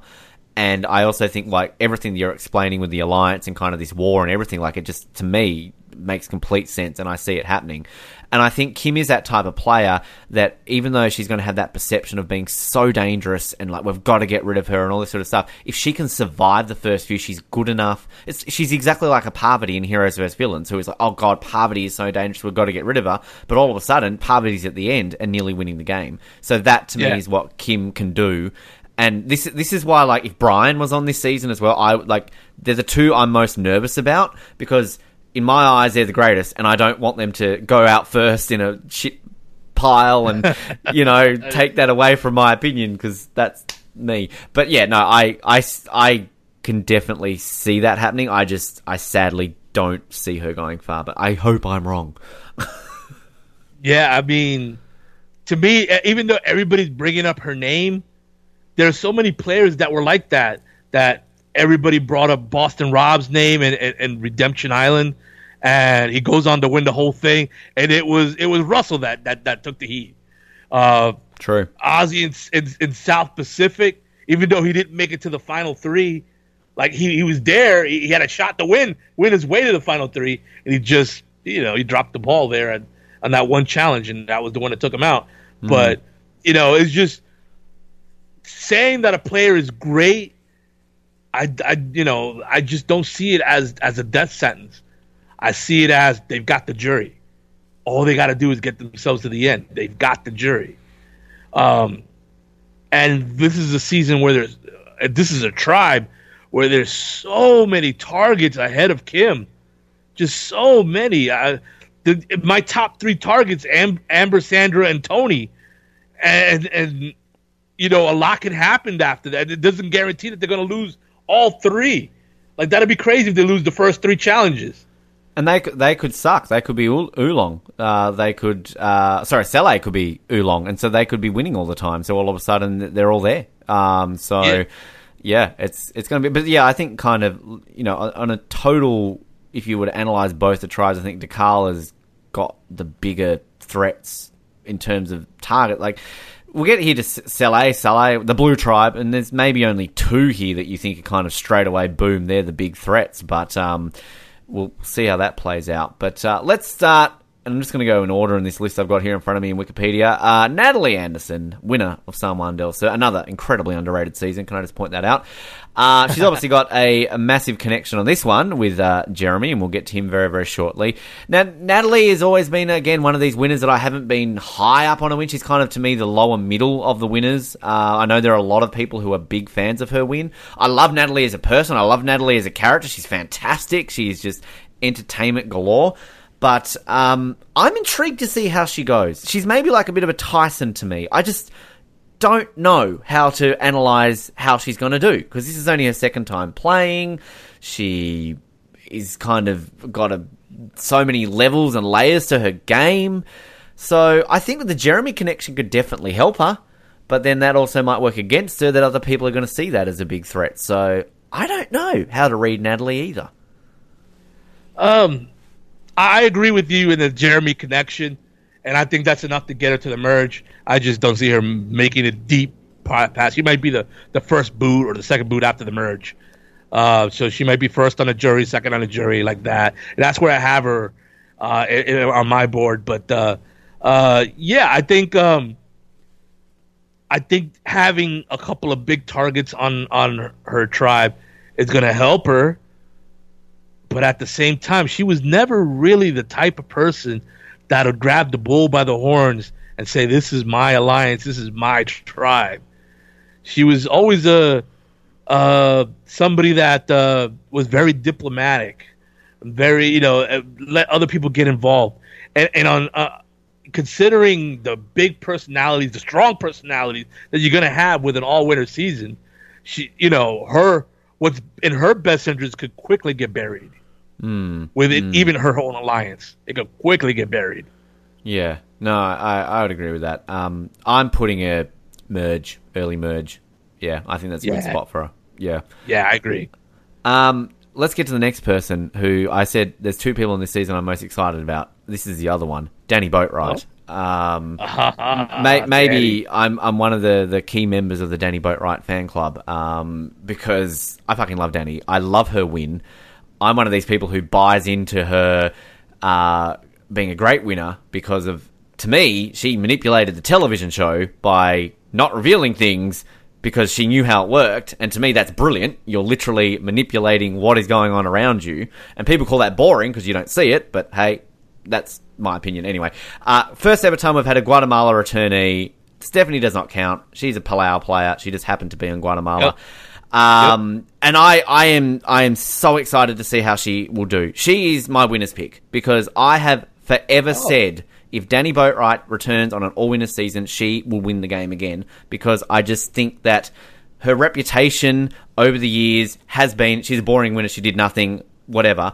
And I think she's just so unassuming in the fact that people are not going to know anything about her and they're not going to see that as a threat. And I also think she's smart enough, she's social enough, people like her, people get along with her, and I think she's got the savvy and smarts about her to do what she did the first time and kind of not reveal too much so the other players will know too much about what she's doing and kind of just skate through with all the shit that's happening around her, and boom, she's in the end, boom, she's going to win. So here's my winner's pick. I'm sticking to my opinion that I've had for years. Okay. And I'm saying Danny Boatwright will be a 2-time winner. I have her just like Natalie Anderson going in the jury, in the early part of the jury. And there's a specific reason why I have this. Why I have this tribe basically having their best players going to the jury early. And my specific reason is that I see them taking out Boston Rob at the first opportunity. And when you take out your best physical player, you set yourself up to lose challenges early. So good point. So I don't see them having the numbers at the merge.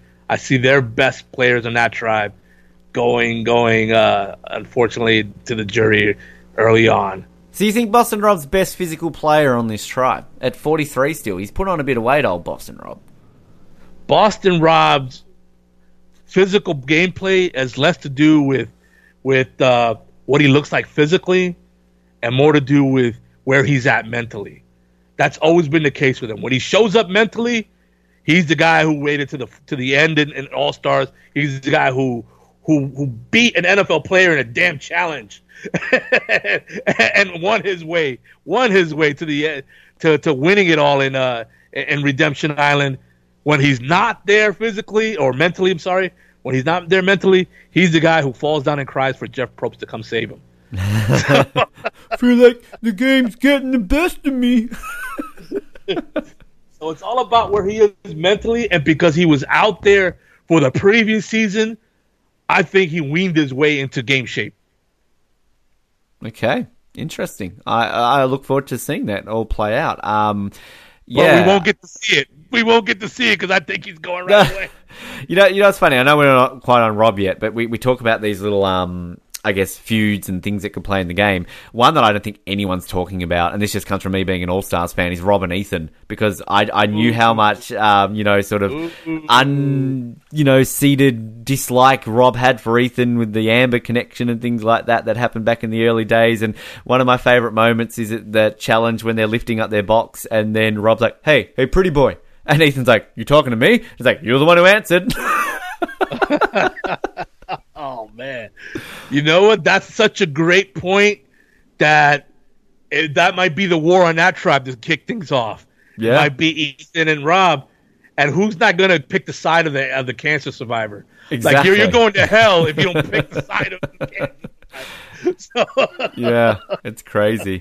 But, Danny, so excited that she's back. I cannot say to words how excited. I mean, she was so close to coming back for Game Changers when that was initially, I think, meant to be winners versus runners-up or whatever the initial plan was. But, look, I just hope she can be she can win, like I'm saying, because then hopefully we can shut some people up who said she's a bad winner. But anyway, there we go. Jeremy Collins, I am actually always forgetting that he's on this season, and I'm a big Jeremy fan. Loved him in San Juan del Sur. Loved his win in Cambodia. As mentioned before with Sarah, probably him and her, in my eyes, are the two best winners in the last 10 seasons. But just like Jeremy's the complete package. He's physical. He's smart. He's entertaining to watch. Just so many things about him, and the meat shield creator. And you think back to San Juan del Sur again, such a great underrated season. San Juan del Sur, stop giving it hate. But you think about those middle episodes, the Josh and Jeremy situation, where kind of as soon as Josh went, then Jeremy was the winner. Jeremy went. I was like, fuck, who's winning this game now? And just that little feud that Josh and Jeremy had, and just how great that was. But anyway, the point is, Jeremy's fantastic. I love Jeremy. I hope he makes it far enough so we get to see Val again, because any season with getting to see Val again is fantastic as well. I see him possibly making the early merge, but I'm probably think he's just going to miss out, because I think once Rob goes, and you're talking about threats, if Parvati is next to go, I feel Jeremy kind of is the next obvious target. But having said that, you mentioned about physicality. Jeremy's important for their physicality, so maybe he survives a little bit longer there too. Yeah, I think the best thing that could happen to Jeremy is that Rob goes early, and that now they have to keep Jeremy, because you're not going to get rid of two powerhouses. You'll get rid of one and then start suffering, and then that'll make you say, we have to stay strong. That's always seems to what it all falls down to when you're on a tribe that loses a bit, is that we have to stay strong. And so Jeremy would be one of those guys that would benefit from that. Unfortunately, I for the same reason as the previous two, I have Jeremy being in my early part of the jury, especially once you get to the jury, we start talking about the physical threats, and he's going to be one of those physical threats that once you get to that point of the game. So that's where I have him. I have him at that point going out. I'd agree with that too. But yeah, Jeremy, exciting to see him back. Exciting to see all these people back, let's be honest. Let's get into one of our newer winners, Ben Drybergen, of course, Heroes, Healers, Hustlers winner. Another season which I think is better than people give it credit for, but I know a lot of people aren't a fan of it. Cool. And a lot of people aren't a fan of his win. I don't... Again, broken down record here, Billy. Similar to Wendell and Nick. He's just a newer winner who kind of won, and he, well, I don't know. He hustled. He hustled.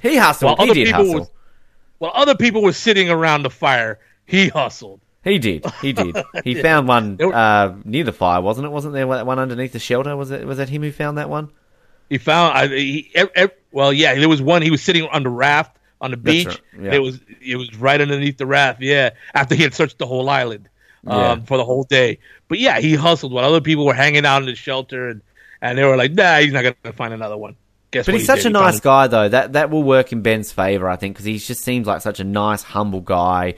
The sirs and the ma'ams and the pleases and the thank yous. A real humble Idaho guy. So, I mean, look, I like Ben. Again, I like Nick and Wendell. It's not no dislike to any of them. They're just kind of, they're the middle ones for me. They're the Survivor Panama, the ultimate middle road when it comes to opinions. So, but I think that will work in Ben's favour. I think he will make the merge. I don't know if people will target him. So, similar to Nick and Wendell to me. Yeah, to me, he's gonna go like Jeremy. He'll keep him around because you got to stay strong after you take out Rob, and then once we get to the merge, they're gonna be talk about we got to take out the physical threats. And after Jeremy goes, it'll be Ben. Right after him. Mm-hmm. So yeah, he'll be on the jury. But making it to the end, for Ben to make it to the end, this is gonna sound crazy, but for Ben to make it to the end, a player like Parvati has got to pull out some magic like she did when she pulled out Idol after Idol and was a chameleon in the way that she played, because having her around doing that kind of magic will mean that her tribe will have the numbers as opposed to the tribe that I'm predicting will have the numbers. And if this new tribe that we're talking about has the numbers, then now Ben and Jeremy are looking good for the end. Yeah, no, I'd agree with that, definitely. It's just going to be interesting to see, because I feel this tribe has more of the newer winners on it, sort of more of a collection, like sort of with what Heroes, Healers, Hustlers, we've got Korong on there, Millennials, Gen X, even Cambodia, Someone, Del Sur, kind of they're all sort of lumped there together, whereas the other one, bit more of a spread, I think, with the likes of South Pacific, Cook Islands, All Stars, One World. So I wonder if that's going to play a factor. The fact that you got more of the newer school winners on this tribe. Right. I think that's something that like a guy like Adam would try to pull. I just don't see it going over though. Because again, all of my predictions are based on the prediction that Rob will be the first one off this tribe.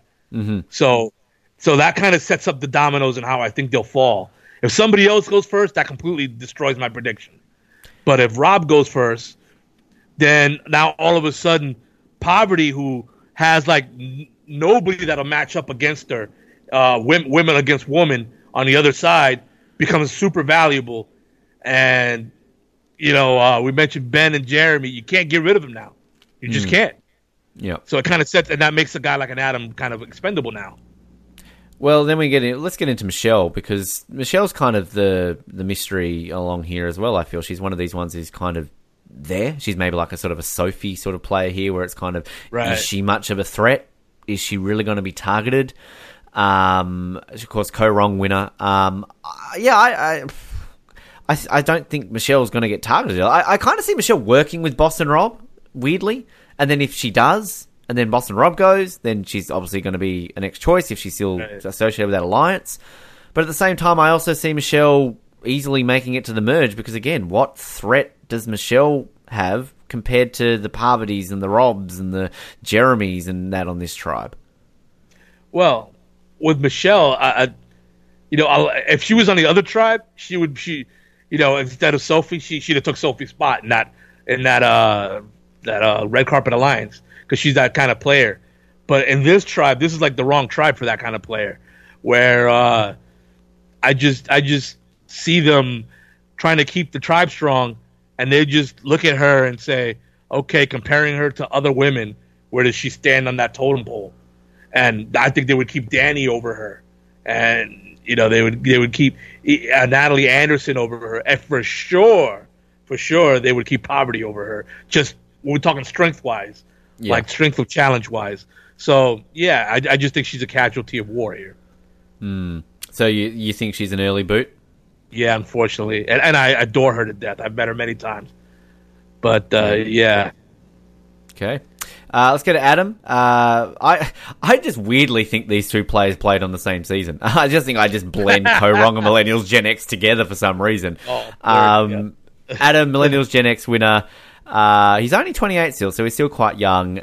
Probably the biggest super fan on this. He's kind of like Todd 2.0 in that super fandom, isn't he? He's a huge fan. And one thing I really respected about Adam's pre-game interview is, he's basically saying, this was a dream of mine before I even got on the first season of Survivor. My dream was to go on Survivor and win, and then be good enough to be invited back for a all-winner season. So he's like, this is all destiny for me. So I love that about Adam. I love the passion he has for that. And I would love to see him go far, so he could basically just stand there at the end and just be like, hey, well, this is destiny. Look where I am. So,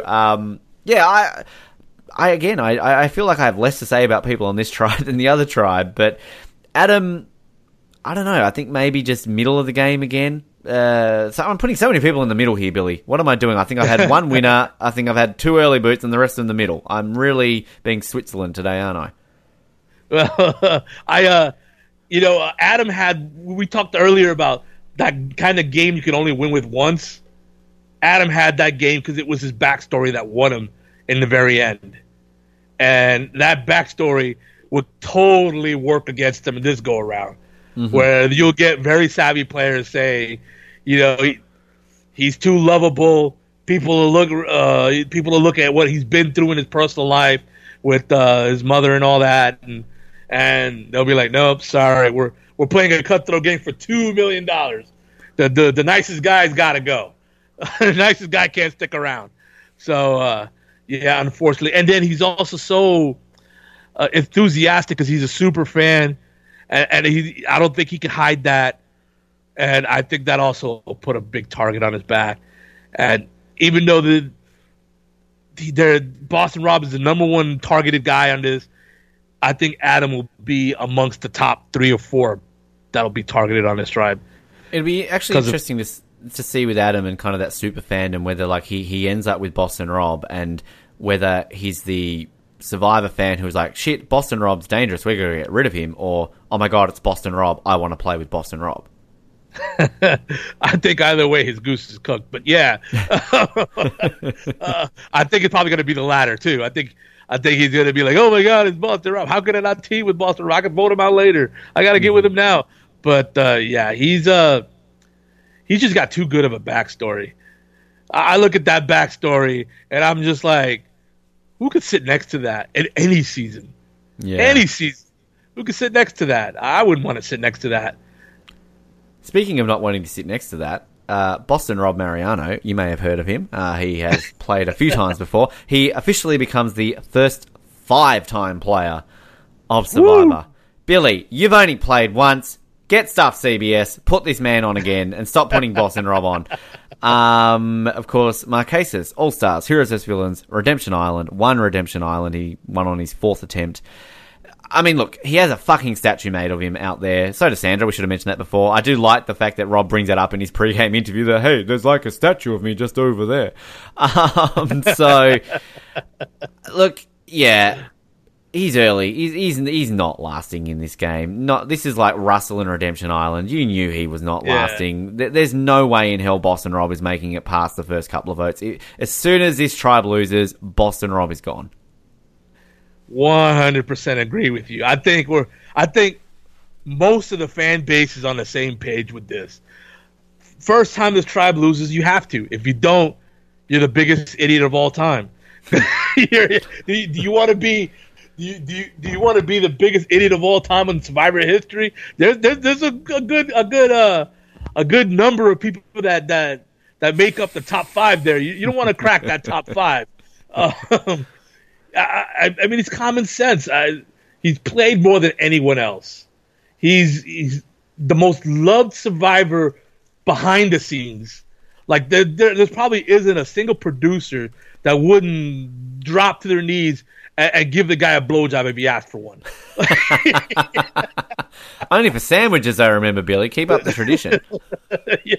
Yeah. So Boston Rob has got to go. I mean, I'm sorry. I love the guy as a person. I've met him many times. We've hung out at different charity events. He's a cool dude. But this is probably the first time in Survivor history where the game hasn't even begun yet, and we have a no-brainer as to who should the first boot be. Yeah. This is maybe the second time, because when Sandra played Game Changers, I think everybody walked in saying, "Oh, it's a no-brainer. She's got to go first." Yeah. And look at how much trouble it was to get rid of her. Yeah, exactly. I think Boston Rob would be equally as hard to get rid of, or even harder. So you got to go after him right from the get-go. If for some reason he can last 11 days in this game, he will tie Aussie's record of most days played. If he makes it to 12 days, he will break that record. He's coming into this having played 117 days, and Sari is ahead of him on 121 and Aussie on 128. But interestingly enough, Parvati is only 3 days behind Boss and Rob. So if Parvati can last 15 days, she will break the record of most days ever played in Survivor. So there you go. Sandra, I think, can as well, but she would have to basically win. But yeah, I'm a stats man. I like looking at stats like that. I don't think Parvati or Rob will break that record, but hey, you never know. Stranger things have happened. So I'll go back to my point though I said before about with Amber. I mean, look, I'm not a Boss and Rob fan. I like the guy. I've interviewed him. He's a nice guy. But it would be amazing to see him and Amber get to the end. And just oh my god! Oh, wouldn't that be fantastic? unless you're Lex Vandenberg, yeah. Yes, I guess it might be. True. Hello, Lex. I'm sure you're listening. Parvati, let's go to Parvati now. Cook Islands, your original season. Micronesia and Heroes vs. Villains. Of course, many people to this day think she should have won Heroes vs. Villains. She even brings it up in a pre-game interview saying that many people believe I won Heroes vs. Villains. So it's intriguing to me that it's taken this long to get her back for a fourth time, but she basically did retire from Survivor for quite some time. She's now a mother. She's married, I believe, to John Fincher. Yep. So still another Survivor couple going out there as well. But yeah, I've never been a huge Parvati fan. I respect her as a player. I think she's easily one of the greatest players of all time. Like, I definitely see that. I'm just personally not maybe a bigger fan as some people are. But she's another tricky one that I think she's an obvious target early on and could easily go one of the first boots. But I also think Parvati's like Kim. That the fact that she's such a good player that she survives a couple, she can go very deep into this game, and it wouldn't surprise me if she can make it all the way to the end. So I actually think she will. I'm going to say right now, I think she will go very far in this game based on the fact that, you know, as though she's a threat, I don't know if people are going to, you know, go into this too much thinking. Like, it's kind of like Sandra in Heroes vs. Villains. Like, she went into it as a winner, and no one seemed to bring that up. I know Parvati went into Heroes vs. Villains as a winner too, and it just never got brought up, and it intrigued me. Sari in Game Changers. She made it so far in that game, and she shouldn't have, but that just shows how good she is. So, I'm rambling. The point is, I'm going to say Parvati's going to make it far in this game. I never thought I'd say that, but I did. Well, then you and I are predicting that she'll break the record. Yeah, well, there you go. Maybe I'll backtrack. I'm just contradicting myself, didn't I? I just said I don't think she will, and now I'm saying she will. So she will? Yes. Yeah. Yes. I agree. She'll break the record. And I'll say if her tribe has the majority at the merge, she's the winner. If her tribe doesn't have the majority at the merge, then Kim's the winner. I think it's going to come down to those two. And I think the main reason Parvati is going to do so well is that she's a chameleon. She doesn't play the same way twice, ever. So she's going to play another way we haven't seen before. And when you get somebody that good playing a way that nobody's seen before, she's going to be a slayer. She's going to take people out left and right. And I think she's the top player on this tribe. I think she's the one that's going to go the deepest on this tribe. And if there's anybody that will beat the numbers, it's going to be Parvati.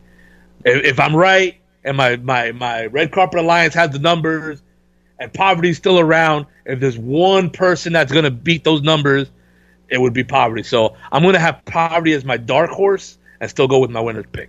How often, or actually, I'll rephrase that. When was the last time you actually spoke with Parvati? It was at Andrea's event here in New York City. She does one for an arthritis charity, and this was about maybe 3 years ago. Okay, maybe two. Might be two. Didn't get the invite to a wedding? No, but it's all right. It's all right. Come on, Parvati. God damn it.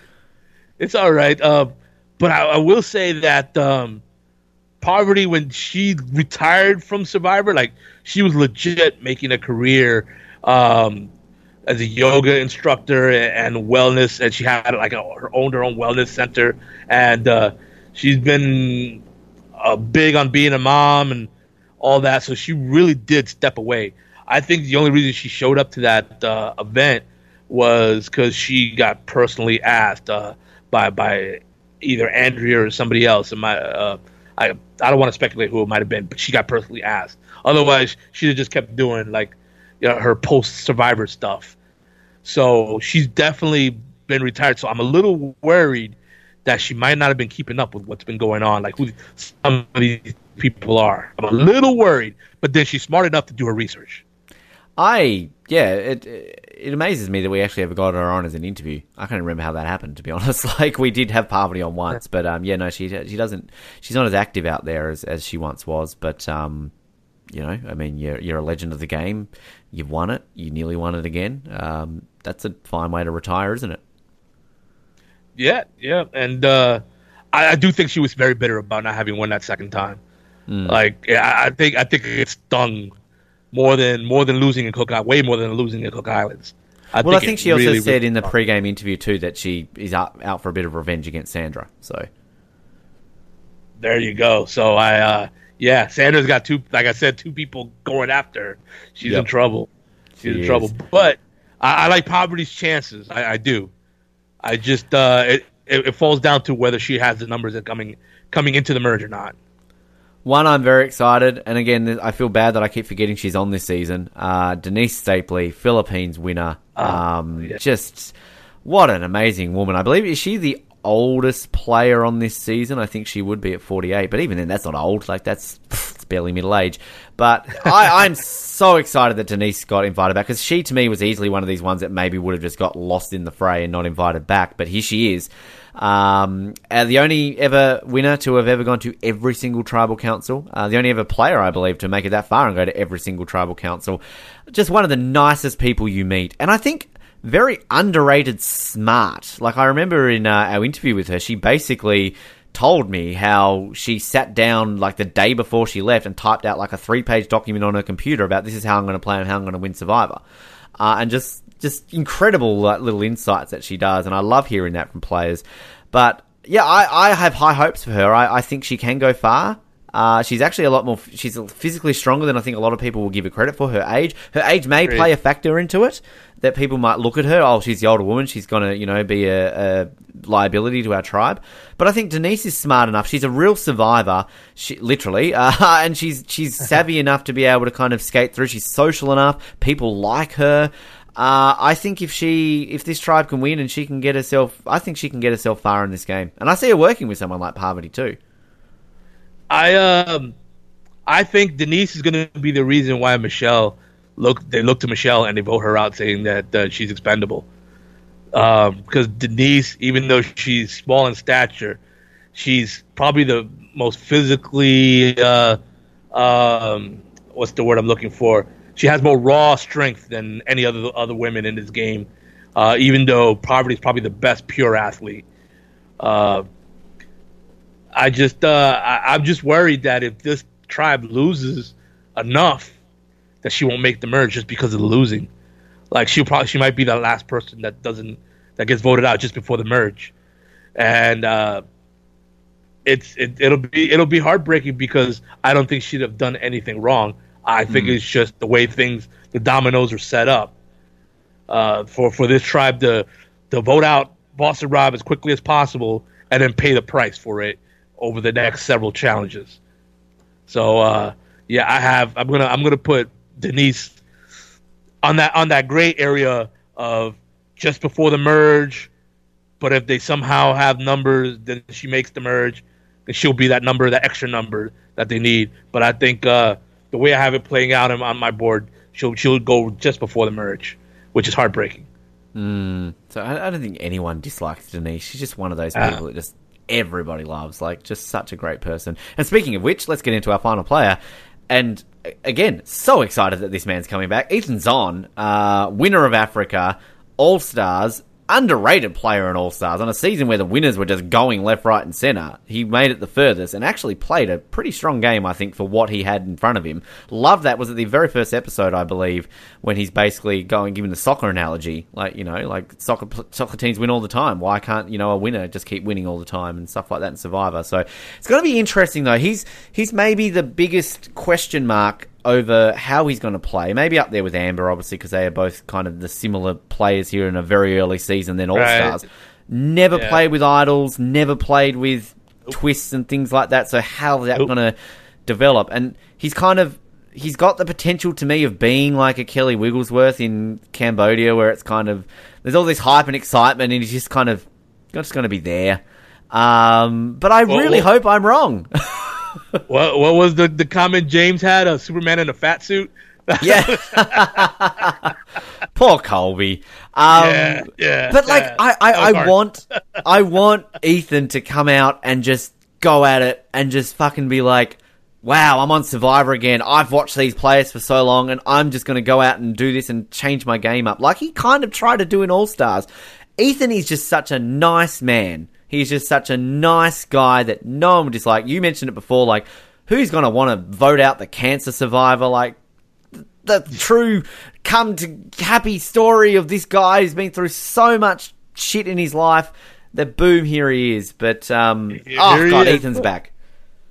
If Boston Rob survives, it'll be because Ethan went first. Yeah.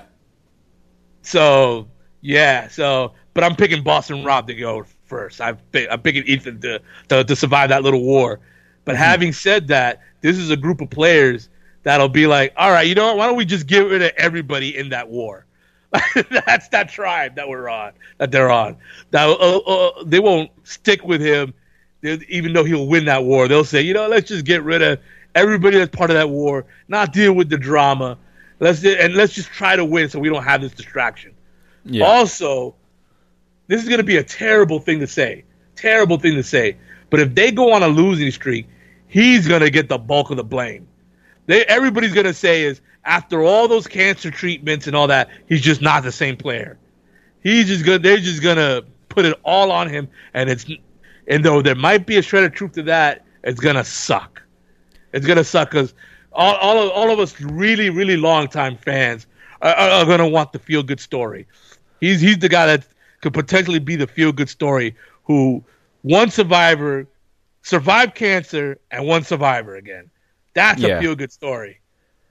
I think you're right. And I think it's also like the Colby comparison is actually kind of fair because like on that page where you're saying like, oh, what's happened to this guy? He's not who he used to be. That was Colby, wasn't it, in Heroes vs. Villains, where that was the whole thing. Like, who is this guy? This isn't Colby. Exactly. And I think Ethan's gone through way, way more than Colby has to change him as a player. And this isn't the era where feel-good stories will keep you around. This is the era where it does the opposite, where it'll take you out, where people don't look at you and say, you know what, that guy deserves to win. We should keep him around. He deserves it. Like, who deserves to stay? Yeah. That doesn't happen anymore. Now it's like, who can win against him? He's got to go. Yeah, that's exactly. Too good of a story. I have like a real complaint against casting though when it comes to this season. How the fuck do you put Jenna Maraska on this season so you have Ethan and Jenna, like two people who used to be together and in love and were a big name celebrity couple for a long time and now probably hate each other's guts? Where the hell are they together on this to create automatic conflict? I don't want to speculate, but if you remember, Jenna did quit in All Stars because she sensed her mother, and she was right. Believe what you want to believe, but she really did sense her mother going, She was right. But you know how they feel about quitters, especially after Colton. True. Very true. It's weird that, like, you're right. You're absolutely right. I don't think that you're wrong, but it's weird that I never personally put Jenna in the quitters basket, even though she's a quitter. Me neither. It's weird, isn't it? Like, it's like I don't think Sue Hawk's a quitter, even though she's technically a quitter. Yeah, no, I agree with you. And then with Jenna Maraska, her sixth sense was 100% right. It wasn't like she thought something and then she was completely wrong, and now people are blaming her for using that as an excuse to get out of there. No, she was 100% right. If she wouldn't have left when she did, she wouldn't have had those final moments with her mother. So yeah, in my opinion, she wasn't a quitter. But on paper, that's the way it goes down. And I think Survivor really does have like a policy that after Colton, like that's become the policy. Like every so often we get a player where they change the policy, like the Nyankas and now with the Kelly Kim. But Colton was one of those players where they changed the policy, and I think that's what hurt Jenna. While we're on the topic of Jenna, let's just quickly, before we wrap things up, maybe go over our non-attended winners here, the ones that aren't here, because obviously you can't have all the winners come back, but we're missing a few, sadly. Who are the biggest snubs for you that aren't on this season? The number one snub to me is Richard Hatch. Easily, yep. That's 100%. the number one. If you're going to have an all-winner season, it makes sense to have the first winner ever out there.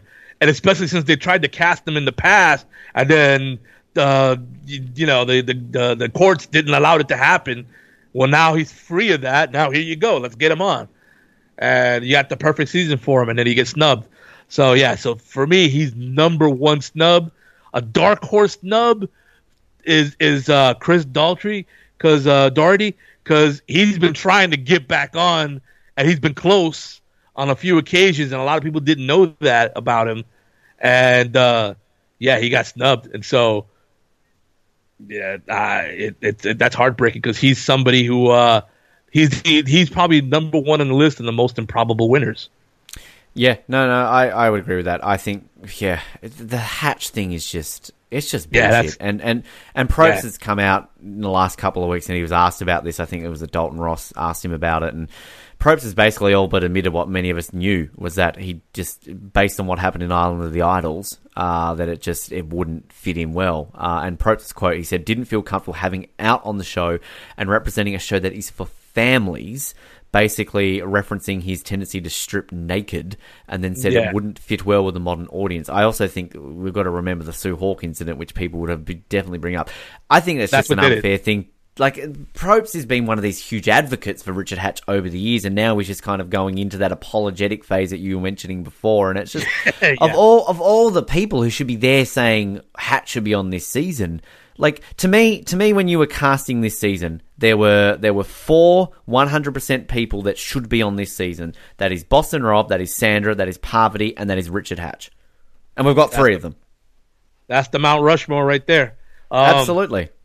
Yeah, and I think the whole Kelly Kim thing is what did Richard in. I agree. Absolutely. Yep. I don't, I'm not speaking from any kind of official capacity. It's me speculating. As a fan. But yeah, I think if Kelly Kim would have never happened, Richard would be on this season. Yep, no, 100%. 100%. I'm a Chris fan. That's Chris Daugherty. Nothing against Chris Underwood. But I mean, obviously, personally for me, it's Heidick, clearly, because, he's the king. But like other ones like Todd, I know Todd's had a lot of issues and a lot of things happen, but at the same time, I think that would be a really good redemption story to have Todd back. Like, kind of, he's gone through a shit, here he is again.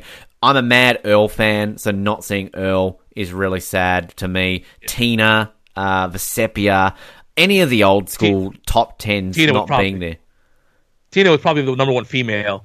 I think Ethan being on the season is what took out Todd, because we got the redemption arc already.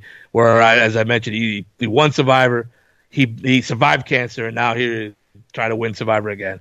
So I think that made Todd expendable. But Tina's probably the number one female. And from what has been said, she was initially asked and was on a plane, or not a plane, but basically on there, and then all of a sudden she was, I think, cut last. Like, she was one of the last to go, basically. That had to hurt. That had to hurt. No. Yeah, and Earl, too, also, I think, was going, but didn't his wife have a baby, basically, just, I think, as they were about to leave. So, well, you know, I'd rather have be, so I don't blame him. But Tina, that's got to earn. That's got to be a kick right through the uprights. Yeah. And I think the one thing that bodes well for Earl, though, is that that's twice now he was very nearly on Game Changers, of course. So, they're obviously keen to have Earl back. So I'm pretty sure we will see Earl at some point. Yeah, hopefully. But there is a thing with Survivor where they ask only so many times, and then if you don't show X amount of times, then that's it. They'll never ask you again. But having a baby is a good reason. I wouldn't hold that against them. Very true. But I mean, it does also create this very now unique winners club. I think is there 11, if the top of my head, of the fact that we will have one-time winners who have only ever played once, so they will have a 100% record.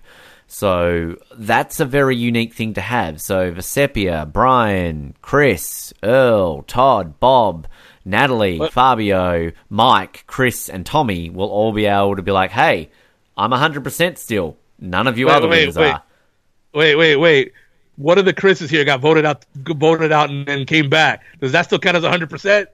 No, okay. Bugger you, Chris Underwood. Sorry, take you off that list. There's 10 of you. 10, yeah. So, sorry, Chris. Tommy, Mike, Fabio, Natalie, Bob, Todd, Earl, Chris, other Chris, Brian, and Vecepia. Yeah, those are the 100% clubs. Yeah. So as much as I don't like not seeing Todd and Earl and Brian out there, at least my guys are all 100%. You can't take them away from them. Yep, that's true. So yeah, so that's a special club. So even if they never get asked back, they still have a piece of history that's all to themselves. Which is going to make all the more interesting at the end of this season, analysing these who's the best player of all time arguments, isn't it? yeah, no, for sure. Yeah. Oh, man. So we've got our winners pick locked in then, Billy. You're going Kim. I'm going Danny. The two most excited players I am to see, and they're both our winners pick. So, hey, cool. They're both clearly not going to win. We've jinxed them. No, that's usually the case with me. Yes. And maybe that's why I didn't pick Parvati and Yul. Yeah.